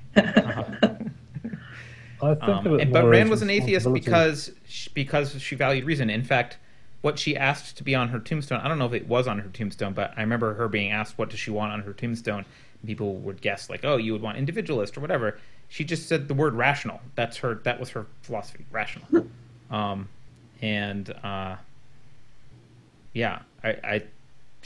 She did not view religion as helpful to individualism or Western society in any meaningful way. What were you saying, Stephen? I think of it more as responsibility than thinking. I can't quite get my head around it because everybody thinks all the time. So, I mean, maybe it's not rational or whatever, but that's. Can you expound on that, Stephen? What do you mean? That the fundamental evil is trying to evade responsibility rather than trying to evade thinking. Oh, I think she would say the responsibility of thought, maybe, but yeah. I think I think it's the same idea, just seen from a different angle. Well, actually, thinking means being specific. If you're specific, well, then suddenly you come down somewhere, and you're responsible for where you come down. You have a position. It's the characters in James and his friends are always seeking to be as diffuse as possible, not to say anything specific. Their frequent line at the beginning of the book is, "I didn't say that. That's not what I'm saying." They don't say what they are saying. They just want to make sure that they're not being committed to anything. And I think specificity belongs to thought, and specificity belongs to commitment. So. Yeah, that makes sense. And someone points out in chat that she means rational thought when she says thinking. Yes, I think that she would argue no other kind of mental capacity is thinking. So, yes, that's what she means. So Carter, can you say more about how do you solve the Oppenheimer-Stadler thing? Because there's a difference between natural things, the natural sciences, and thinking about what humans do. I mean, human societies can't be organized the way that the chemicals on the the periodic table can do. Right. So this is why Marxism gets away with claiming that it's rational when it's not, right? So they're like, oh, well, it works in the sciences, so now we have to organize human society in a rational way, and so here's the Communist Party, and we're going to all do whatever, right? But that's what she means by this, and what I totally agree with this. Your rational capacity is that deals with the real world, that deals with the sciences, that's the same capacity you need to answer philosophical questions like, how should humans live on Earth? And when you use that capacity, Rand's argument would be, there's a couple ways to arrive at kind of a similar conclusion, but Rand's argument would be, you have to look at, what's the purpose of philosophy? It's to tell man how to live on Earth. Okay, fine. So given that that's the purpose, what's the essential characteristics of humans? What does that require? And from there she derives individual rights and says, okay, well, you can derive the right to life. Well, corollary is the right to property, which she goes into, and so you can derive a set of fundamental human rights, which sound actually quite similar to the rights that the more deist or theist philosophers have articulated. It's kind of similar to Lockean rights, but she'll go through and say, okay, these are the rights, and now it's like, okay, we have to organize a society that protects these rights because that's what's required for man to live on Earth. That's what's required, and that's all very rational. And I think her concern, just concern about religion, any religion, is it's at least all the major religions are based on a book that is open to interpretation, and it's not philosophically rigorous. And so because it's not philosophically rigorous, you can't argue with it. You can't argue with my interpretation of the Bible versus your interpretation of the Bible. And so it leaves room for social justice warriors to take over the Southern Baptist Convention, which is what they're doing. So I think that's her basic argument is a rational, solving the Stadler problem means getting the Stadler to understand that his reason, rational thought, actually does apply to the realm of ethics and philosophy, and should be applied to the realm of ethics and philosophy. But because we haven't done that, we've kind of left it up to crazy authoritarians to claim that they represent reason, and it's irrational to treat humans like fungible, like you can't treat humans like an inanimate fungible object, but that's kind of how they're treated by communism. Like, humans aren't that. It's irrational to do that, but that's how they're treated. I don't know if that makes sense. Yeah, no, it does. I mean, you can see in the book, like what you're saying, Carter, and obviously now if you think about it, every one of the heroes was always a person who would think for themselves and would do things, and all the other ones that were the villains were all, or everybody really, was always asking, well, tell me what to do. Tell me what to do. Nobody thought. Nobody had individual thought. It was always somebody had to tell me what to do. Even at the end, when they're trying to save the world, the government itself was asking John Galt to tell them what to do because they didn't know what to do. Yeah. But that was, I mean, that's the philosophy that Ayn Rand has. I mean, she wants people to use their mind and decide and use reason, right? I mean, there's a lot of quotes in the book where she makes it very clear. I had it some, and it's paralleling it to today. For example, just looking at what we're going through coronavirus, not here much in the U.S. as much as other places, but it's almost like in some areas where they're telling the whatever the government is in wherever you live, it's like, no, you have to stay at home. You can't do this. You can't do that. You have to wear a mask all the time. Not to say that is not necessarily a good thing, but you have to be told what to do. It's like you're a little child. Right. You cannot decide for yourself or do what's best for you, which is, I think, what she's advocating, and I believe that too. I think we should all have the freedom to decide and do, based on what we think is best. And this is why I could piss people off with this. This is which I'm going to do for fun. This is why you don't raise your kids in an environment that's authoritarian. That is, you do it because I said so, or you do it because of a punishment, because that teaches them that the reason to do things is someone else's authority, which is why I also don't like religion. The reason to do this is because it's written down in a sacred book. That is not the reason to do it. That's not the reason to be honest. That's not the reason to do these things. You need, and it's selfish motivation for behaving well. and it needs to be your choice. And I think we end up with automatons that are, as soon as someone else is in charge, they're already preconditioned, especially with public education, they're already preconditioned to listen to authority. And someday that authority turns into social justice warriors or Marxists, and you get what you get at that point. But I'm sure people will hate me for that. I don't hate you for that. I know, not here. I know. I was just pointing it out. There's the problem with some type of religious people that are just following the book and whatever religion they are. When they abandon religion, they switch to some other authority figure like the government, which is even worse. Yeah. At one point, Dagny actually does tell them what to do. She says, lower taxes and fire yourselves. Yeah. That's true, right? Yeah. He gives them instructions that he knows they're not going to do. Yeah, but they can't understand it. We're not going to do that. Not that.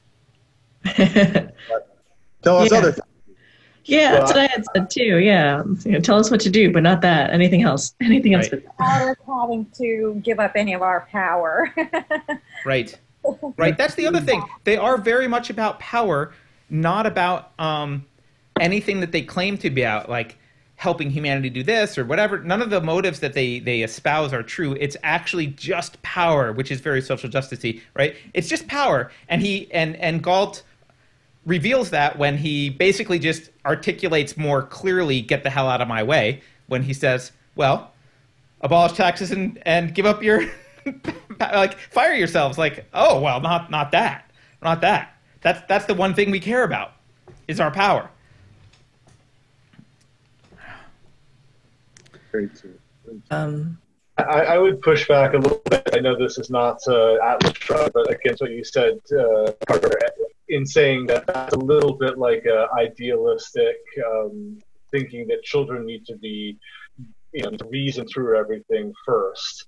There's, you said you're about objectivists are a little bit sort of idealistic about divorce and sort of like, just throw it away if you're not still into it or whatever. And I think that there's people who see that you've got to raise children to think for themselves, so they want to do it from from day one. Whereas, there is definitely the model where you give a bunch of rules, you say this is the way to do things, and you don't brook any questioning until they insist on questioning you, and they say why, and you're like, oh, now you're ready. Start. Now I can feed you reasons for doing the things that we do, which I was just telling you to do up to this point. I mean, yeah, I'm not against I'm not saying that you take your baby and try and explain to your baby why they need to, eat the mushed peas or whatever it is. No, you can ask. I've met utilitarians who think that, Right, but kids will. It's not. Kids actually will start questioning pretty early. They will question pretty early, and so I don't think idealistic is actually an argument. I know people are like, oh, that's idealistic. It's I don't even know what that means. What, you don't think it could happen in reality? Okay.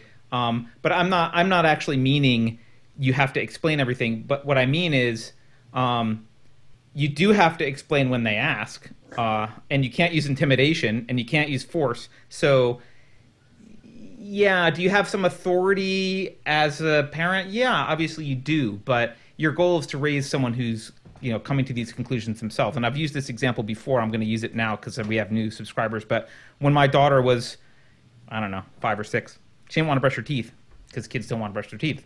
And I could have just yelled, you can't have this, you can't do that, this is why you have to brush your teeth. I Googled rotten teeth and just showed her pictures. I'm like, this is what happens when you don't brush your teeth, right? Oh. If she had the language, she'd have said, fuck. But you could see it in her eyes. She was like, brush your teeth. And now, even to this day, she's 11. If she, she still is like, don't show me that picture of the bad teeth. It's pretty gross. Yeah, there's a reason we brush our teeth. It's not because Dad says brush your teeth. That's not the reason. So, anyway. True. And the other example you've brought up before, Carter, I think on a show several times, but that doesn't mean when your kid's 4 and starts to run in the street, you don't just say, don't run in the street. Right. Right. You grab them, they're going to die. Yeah, obviously. You don't explain. I guess I think you should have confidence in your own sense of what's appropriate, inappropriate, right, wrong, stupid, or smart. And then when your kids start to push back, then you encourage that because they're actually insisting on thinking for themselves. But I don't think parents need to go there and be like, how do I reason you into this, instead of just being like, there's a way, there's a right answer here. Well, I think what normally happens, Philip, the thing that I'm pushing back on is parents. Sorry, parents will say, like, when a kid pushes back, a lot of parents will then they don't actually have a good reason, or they're too lazy to think of the reason why, and so their response to that pushback is the opposite of what you're saying. The response is just like, "'Cause I said so," or, you know, "I'll ground you if you don't," or whatever. And like, that's the wrong response. That does not teach them what you need to teach them. Yeah.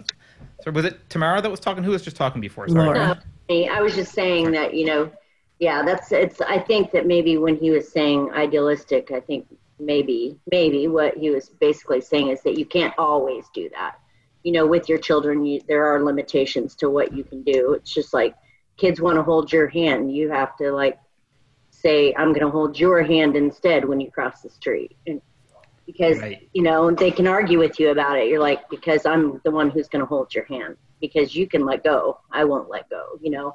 But that's a good reason. Yeah, that is a good reason. But, you know, I mean, I think that sometimes as a parent, like, I think you can come to the end of it after they've why'd you like 3 times in a row, and you just say, because, you know what I mean? You don't always. I've never done that. So maybe. What? I've never, ever done that. That was the rule that I laid down for myself, which was I will never say because I said so. And I'll never not answer why. Well, that's fine. I mean, you don't have to say those words, but I don't think that you have to continue, like, having an argument with your child to explain it to them after you've explained it several times is all. I think that's, you know, you don't always have to continue on if they just want to be argumentative, but that's a whole nother subject altogether. Yeah. I think a lot of the times what happens is if you raise kids under a little bit of authority and then they push back and then you switch, it's hard, right? Because their kids are always trying to challenge what it is that you're doing. Like, they're always trying to see what they can get away with. That's part of being a kid, and it's rational. Like, they're trying to figure out how the world works. What can I do? You know, what will mom do? Can I get away with this? Like, that just makes sense, as I understand why kids do that. But I don't know. Off topic, I had a question about a part of the book. That's actually on topic. Well, off this specific topic, I guess. There was a part in the book where it had, like, where Rand had written, it was the most feminine of all aspects, the look of being chained. So she like talked about it a couple of times. It was like the bracelets, and then she talked about like Dagny having that, and it was like a chain, and I thought it was kind of weird. Like, is that a common trope of like femininity of being chained, or was that like something that Rand thought personally, or was that reading just too much into it because it was just weird? But like it came up a couple times. It's she wants to be dominated. Yeah. It's a personal thing that so this is one of the areas that I depart with Rand on. And I think I've said this before on the show, but Nathaniel Brandon mentioned this to me once. He said you have to remember that Rand didn't understand. She said she didn't understand psychology, and you should believe her. Right. She took the physical, biological act of sex as a metaphor for the relationship between men and women generally. And so she viewed this because the female is being penetrated and the male is penetrating. This is a dominance hierarchy. And she wrote a whole article about how she would never vote for a woman president because no rational woman would ever want to be above men, and like all men. So I think this is largely driven by her own sexual outlook, which I think everyone's entitled to their own sexual outlook. If that's how she wants to be, that's fine. But I believe she used it to rationalize broader statements about men and women generally. That said, we kind of need a little bit more of that, because now we're saying that there's literally no biological difference between men and women. So someone has to, like, there are actually differences, and they do exist. So she just went a little bit, you know, she used her own feelings to justify, I think, more than was justifiable philosophically. Yeah, it kind of just seemed like, I don't know, we talked about like projection on the show, like you've talked about projection from people, and that just seemed to be a little bit from her, or like, this is how women feel about this. Like, no, I think that's how you feel about that. Right. I thought of that too. Like, I read this and always thought that she had a little bit of a problem, the kind of way Yeah. Well, look at Fountainhead. That she doesn't really understand. I didn't read Fountainhead. Actually, Atlas Shrugged is the only fiction book I've ever read, and that was her last one. She said that's the ultimate fiction. That was the one I read first. I bought it when I bought this one, and I'm going to read it. Which one, Laura? I bought The Fountainhead when I bought Atlas Shrugged, just because I'd heard about it a lot, and I've never read it. So I'm going to try it. It's good. The Fountainhead, to me, was more about what it means to be an individual, and this is more of an integrated, I don't know, a larger philosophy. Yeah, this is a much wider theme. I can't get away from Rand's characterization of women and sexuality, and every sex scene and every sort of thing. There's this. She stresses that he didn't need her permission. You know, he could just take. He owned her. You know, possession and all this stuff. And I honestly have to say, I found it refreshing. Obviously, it might be difficult if somebody's like, here, defend Rand's position, you know, sort of like, oh, I don't know what to say, to make this seem like a generally acceptable doctrine. But it's so much more direct and like from her own experience than like what you get. Like, I mean, I went to college in the 90s, and you know, what feminism did to sort of like queer the pitch on like what women want and all this stuff. It's always ideological. You know, yeah, the ideas of what women want are ideologically driven, and any idea that a woman wants to be dominated or raped, or you know, rape fantasy, or fought over by men, wants to see men bloody each other to like get to her. You know, oh no, don't want any of that, and that's not true. It's like, I've definitely met some women who say things like that. You know, so I just thought that her treatment of it is direct and based in her own experience. So I think there's more to think through in her treatment of and her characterization of women and their drives than there is in your average like contemporary book, where it's always like polished motive. So like, this is good, like PR polishing of why they do what they do. At the risk of being cancelled, it is true that in ancient times women were physically dependent on men when they had children.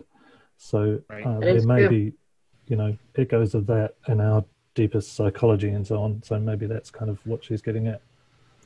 Yeah, I think so. That's why I say, like, even though I don't agree with her philosophical conclusions, I do think we need a little bit of that kind of gender realism of like, there are actually differences on average, and you know, I don't think here's an example of miseducation coming. Sorry, no, go ahead. Miseducation, you know, in feminist terms, the idea of like consent. I came out of college like with definitely the idea that like, you got to always just like make sure that like there's a respectful thing going on. And I'm not saying obviously that you want to be disrespectful. That's not the opposite. But the idea that no woman would want you to like take charge of a situation, make a move when things, obviously when there's a mutuality of feeling, it all depends on people actually reading each other right. But if you are reading the situation right, you know, do you ask permission first before you kiss a girl, or do you make a move? My experience tells me that, you know, the idea to ask permission and make sure that everything's okay first is just spoils it. You know, and it really does take away from the whatever this is that goes on with the drama of human sexuality involves a certain amount of, you know, risk, aggression, you know, things that are not polished. Yeah, absolutely. And someone in chat just said perhaps none of the hosts are familiar with the kink community. I was thinking about bringing the kink community up actually because of this. 50 Shades of Grey. Well, no, that's not the kink community. That's just a bad book. But I mean, the kink community, what they do is they solve the problem that you're talking about, Philip, by taking all that consent and front loading it with like this is like there's consent discussion at the very beginning with they're very like the kink community is almost OCD, like they're very like rule based. They're very rule based. Have all the rules, and then within those boundaries, once the boundaries are very clearly defined, there is a lot of power dynamic play, and obviously in the kink community, and there is a lot of the power dynamic play exactly what Rand is talking about. There are a lot of women who that's exactly what they want. And I mean, I think rape fantasies are actually quite popular if you look at Google search. So not all women, but yeah. And there are echoes of that in the larger theme of the book, that the whole book is about this dynamic of domination and submission. Mm-hmm. Yeah. Something I find interesting, I read some of the various commentaries on the book, and some of the feminists were like, it's really great that you have an independent woman who controls her sexuality, and she's a CEO, and nobody gives her bunk for it. Now, on the other hand, they're bashing the pseudo-rape scene with Hank Reardon, even though it's consultation, and having Franco de Cagno slapping her. I was like, you can't complain about that in a society where 50 Shades of Grey was both a best-selling book and they made several movies off of it. Right. Right. Yeah, I mean, the other thing with the Francisco slapping her, which makes the initiation of force thing a little bit sticky, right? I thought that too. I don't think she viewed it as the initiation of force, and I think he knew that. I don't want to like make psychological excuses, but they knew each other well enough that she wanted to be punished for that was a fine thing to do. Now, I guess she could have afterwards said that was the initiation of force. How dare you? And like I would be wrong, but she didn't. So I'm going to assume that since Dagny was strong enough to stick up for herself and she didn't, that there was subtext that made that consensual. Mm-hmm.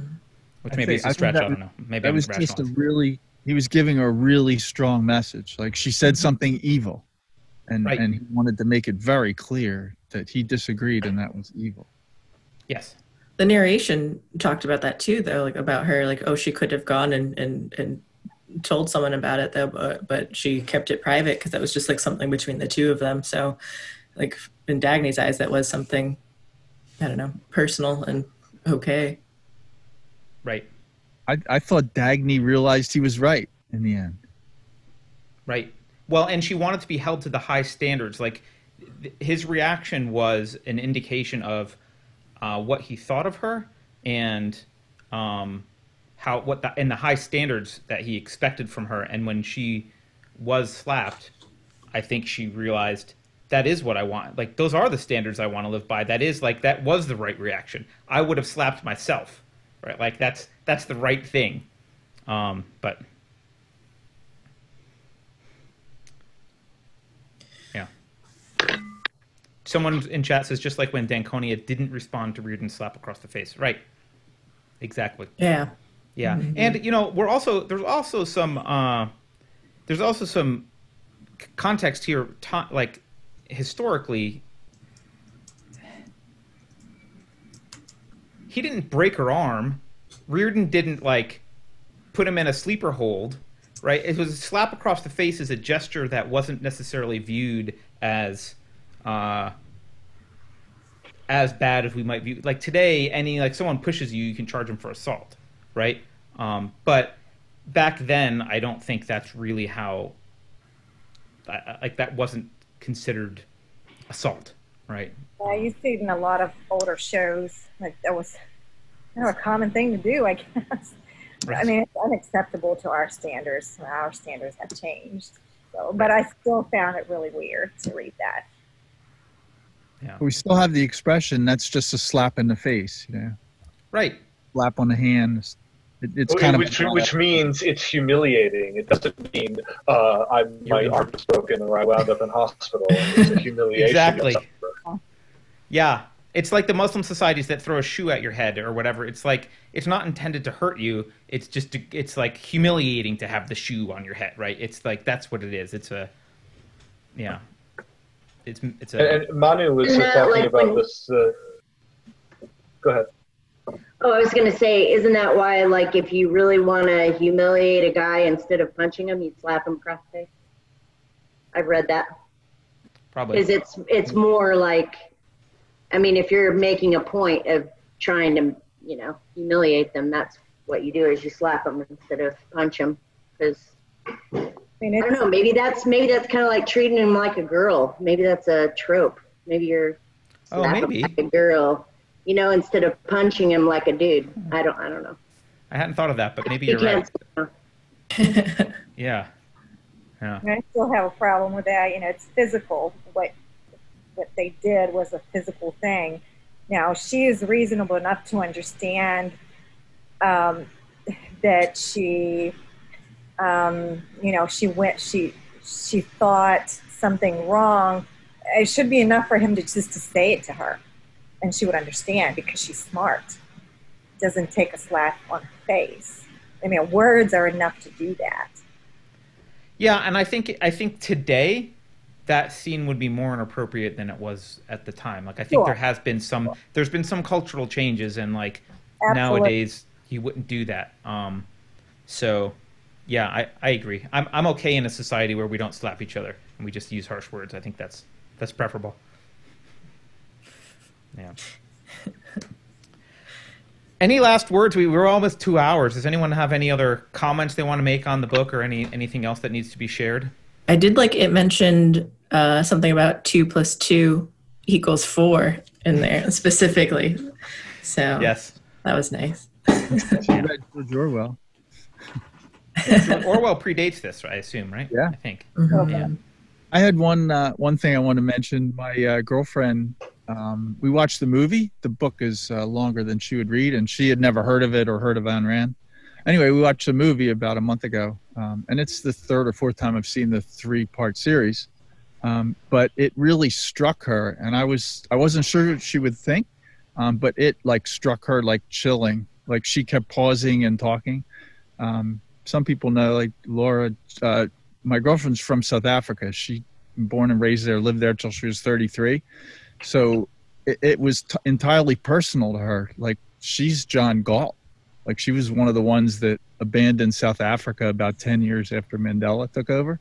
And so she kept hitting pause and saying, yeah. And then she would tell me a story about what was going on in Cape Town or Johannesburg, in the 90s.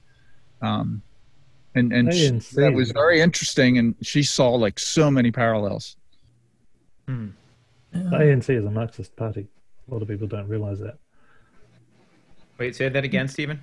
The ANC was Marxist, and they're still running South Africa.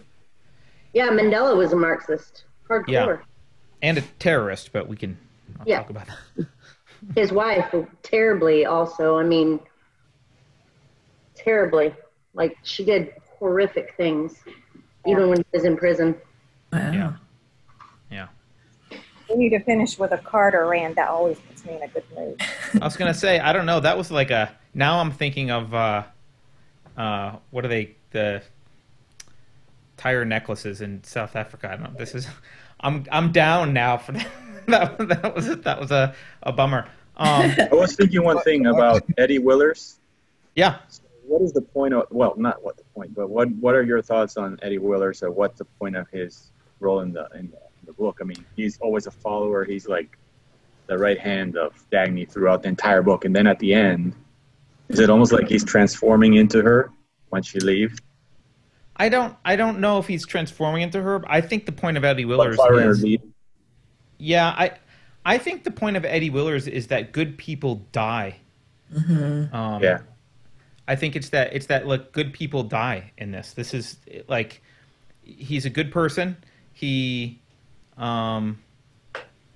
he was. I mean, he wasn't a slouch either. Like he was her assistant. That's not a menial job. Like the guy was definitely an above average IQ, productive guy. Like he wouldn't have had the job he had if he wasn't, pretty damn good. So I think it's I think she wanted to show that, like, look. Yeah, there's good people who die happy. There's real consequences, because otherwise there wouldn't have been a lot of consequences for people that we liked. In fact, if you wanted to be more realistic, you could argue that someone better from the Gulch should have died. Like something should have happened where there's an actual cost, because they got away with very little downside. At least the heroes did. We are, as someone mentioned, we are left to see that, like, society at large doesn't get away with it. Even the good people are likely to have consequences. But I think Eddie Willers was just a way for her to, like, show us that, yeah, good people are still going to die. Yeah, what I saw, the thing I saw at the end with him was that when he's on the comet at the end, he's the only one who stays at the end. But he's like trying. He sort of gets that drive that he didn't have before. Before he was always like he was a good guy, but he was sort of a follower, right? He was always following or having somebody tell him what to do. And then at the end, he's the one who's sort of telling the engineer and everybody, trying to figure out a way to solve the problem. And sort of so in that sense is where I'm seeing him maybe like turning a little bit into her. Not completely, because he's not with them in Gulch, but right. It was I wonder if he's an example of he got crushed because he didn't shrug. He's trying to hold up the system even as it's pressing down, and they're showing, even if you're good, even if you're a hard worker, you can't. If it's falling apart, you're going to get crushed if you stay. You have to leave if you want to survive. Right. Yeah. Right. I think Eddie Willers is an example of one type of person. So they said he doesn't have the mind of Hank Reardon, the way he put it, the way Francisco puts it. But he recognizes good and evil. He recognizes what to do. He's a hard worker. He sees Dagny. He sees Hank. He sees Ellis He sees Wyatt. their value.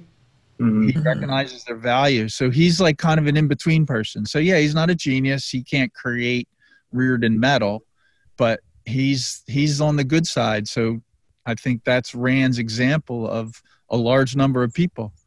Mm-hmm. And there's nothing bad about it. Like, he's definitely good. He's not morally ambiguous. He's just it's just his competence level isn't the very high end of the Pareto distribution, right? He's not a Reardon, but he's there's no indication in the book that he's like, oh no, he was a good guy. But he loved Dagny the entire book. Yeah. He never even said anything. I mean, he was like guy. Very what's the word? Stoic. You know what I'm saying? He wasn't assertive, right? He was sort of following, and he didn't say anything. He didn't do anything about it. Right. So he lost at the end, like you said, right? He's one of the good guys. Didn't take as much initiative, or didn't, he just waited till the end. And his death might have been because he accidentally talked to being helpful to the state agents and giving them the information they needed to hurt Dagny, and in consequence, Reardon. Mm-hmm. True. Yeah. Yeah. One of go ahead. Just one of the big things I took away was about the rhetoric of the social good. The people saying, like, don't you care about the social good? And nobody wants to say, no, I don't care about that. Right. But the opposite of, like, caring about the social good is not being antisocial. And I think that's, like, where they try to trap you. Oh, if you're not the social good, well, then you're some sort of antisocial actor. But the opposite of, like, whatever, there's something in the middle of those two, which is having a specificity of purpose. And just being like, I'm trying to do this, not caring about the larger thing. It goes on without me. So at one point, very early in the book, Dagny says, I'm not in the business to give chances on the railroad. And James says to her, that's an extremely narrow view, it seems to me. But like, if you don't keep your eye on the ball of doing what you're trying to actually do, assuming that there's a good involved you're trying to accomplish, then you will, if you take your eye off the ball to start caring about the social good, you will fail to accomplish your purpose. So when people say, like, don't you care about the social good? It's like, I need to stick to doing what I'm trying to get done, which I know to be a good, and everything else is just kind of like, I don't know what, take care of itself. Yeah. Well, and this is articulated in the Oath, right? Because Rand viewed one of the primary problems with society is that there were two types of people. Both of them were wrong. People who wanted to be sacrificial, like wanted to be sacrificed for something, and people who wanted to do the sacrificing. And the Oath was her attempt to describe that, hey, this is a false dichotomy. Those aren't the only two alternatives. You actually can do no sacrificing and sacrifice no, like you can sacrifice no one and not be sacrificed yourself. That's the moral way to live. But yeah, I guess it's an uncommon outlook. I really loved Jim Taggart because I love to hate him, I guess I'll say, though, because I loved how awful he was the whole time. And I mentioned this to you, Carter, I think, but I don't know if anyone else has ever watched the adult cartoon Rick and Morty. But since I listened to the audiobook, the way that the narrator, Scott Brick, had voiced him, it reminded me of the dad in Rick and Morty, because he's just like the whiniest guy and he just can't do anything for himself, and he's just so pathetic, but he's just like, no, but I'm the dad, I need to do this. And I loved it. So I just loved listening to him because he was just like, man, you suck so hard. I've never seen Rick and Morty, but now I have to. Yeah. Oh, it's a good show. Well, on that note, I think we've been over 2 hours. I think we should probably end it at this point. But thanks everyone for joining. Yeah, you guys are great. And you know what we're going to read next time? We don't, but what we do know is we're going to pick 2 books next time, because someone suggested that we pick books a month in advance so people can have extra time, so they kind of know what's coming up. So we need to pick a fiction book and a nonfiction book. Nonfiction next, because we kind of like to alternate, and probably then a fiction after. So if you've got suggestions, send them to me or throw them in chat if you're in chat right now or whatever, and Ninja Kitty will try and grab them. But and someone says, please, something short. Yeah, I think we need a break after this one. Have you heard the book, because we talk a lot about empathy and how that can be misused. Have you heard the book Against Empathy? Do you know what I'm talking about? I've heard of it. I have never read it. It's pretty short. It's not super long, and it might be interesting to talk about, because it's an interesting topic of discussion that I have with my friends sometimes, because I'm actually a very empathetic person, but I also have a lot of rational thought. And, empathy can be, and it is being used right now as like a tool to manipulate people really bad. And people need to learn how there are lines, like you said the other day, if you give a heroin addict, a shot of heroin because they're jonesing, is that really empathetic? Are you really caring about them? Is that really the best thing for them? So that it might be an interesting choice, and it's short. That might be a good one, because I do have a problem with the glorification of emotions, like, oh, you need empathy. And it's like, no, I mean, it's like I've said before, it's necessary but not sufficient. Like, it's what you do with your emotions that matter, right? It's what you do with them. It's good to be that way with your friends, but should we legislate that way? Right. Probably not. Right. And in Ayn Rand's view, it's not really empathy with your friends. It's a trade. She would consider that a trade. Yeah. Yeah, but she doesn't deny emotions, right? No. Yeah. Someone wants human action. That is the Atlas Shrugged of nonfiction. It's one of the best books ever, but that's like, you need time. That's a tough one. That's harder than Atlas Shrugged to get through, actually. What were you talking about? What did you say? Human Action. Someone's recommending Human Action in book club, which is a great book. In fact, you could read Human Action and you wouldn't really have to read Rand. Probably you'd come to the same conclusions, I would imagine, but maybe not. I'm not sure. All right. Thank you, everyone. Thank you. Thank you. Thank you. You guys have a good day. All right. You too. Thanks, everyone in chat. And we will see you Monday. We'll see you Monday.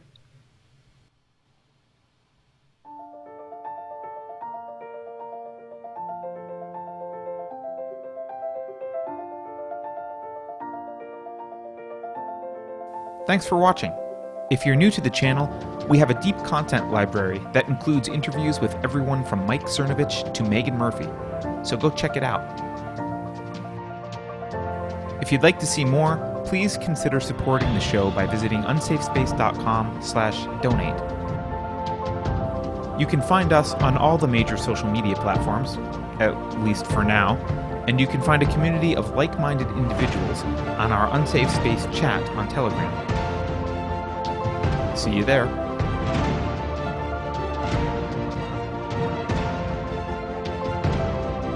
Warning. This is an unsafe space. Dangerous ideas have been detected. The content of this production has not been authorized by the Cathedral. Pay no attention to it. For your protection, the following co-conspirators have been unpersoned and marked for cancellation. Please avoid any contact with these individuals. The science is settled. There is a 95.7% chance that these are all Russian bots. If you think about it, no one should be allowed to express opinions. But don't. Think about it, I mean. That's not your job. Thinking has been scientifically proven to be less efficient than compliance.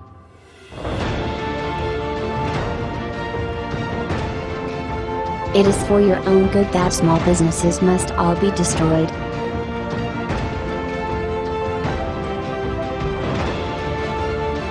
Computer voice Curtis, never mind, that last line is fake news. Please disregard it and return to your safe space immediately. There will be cake.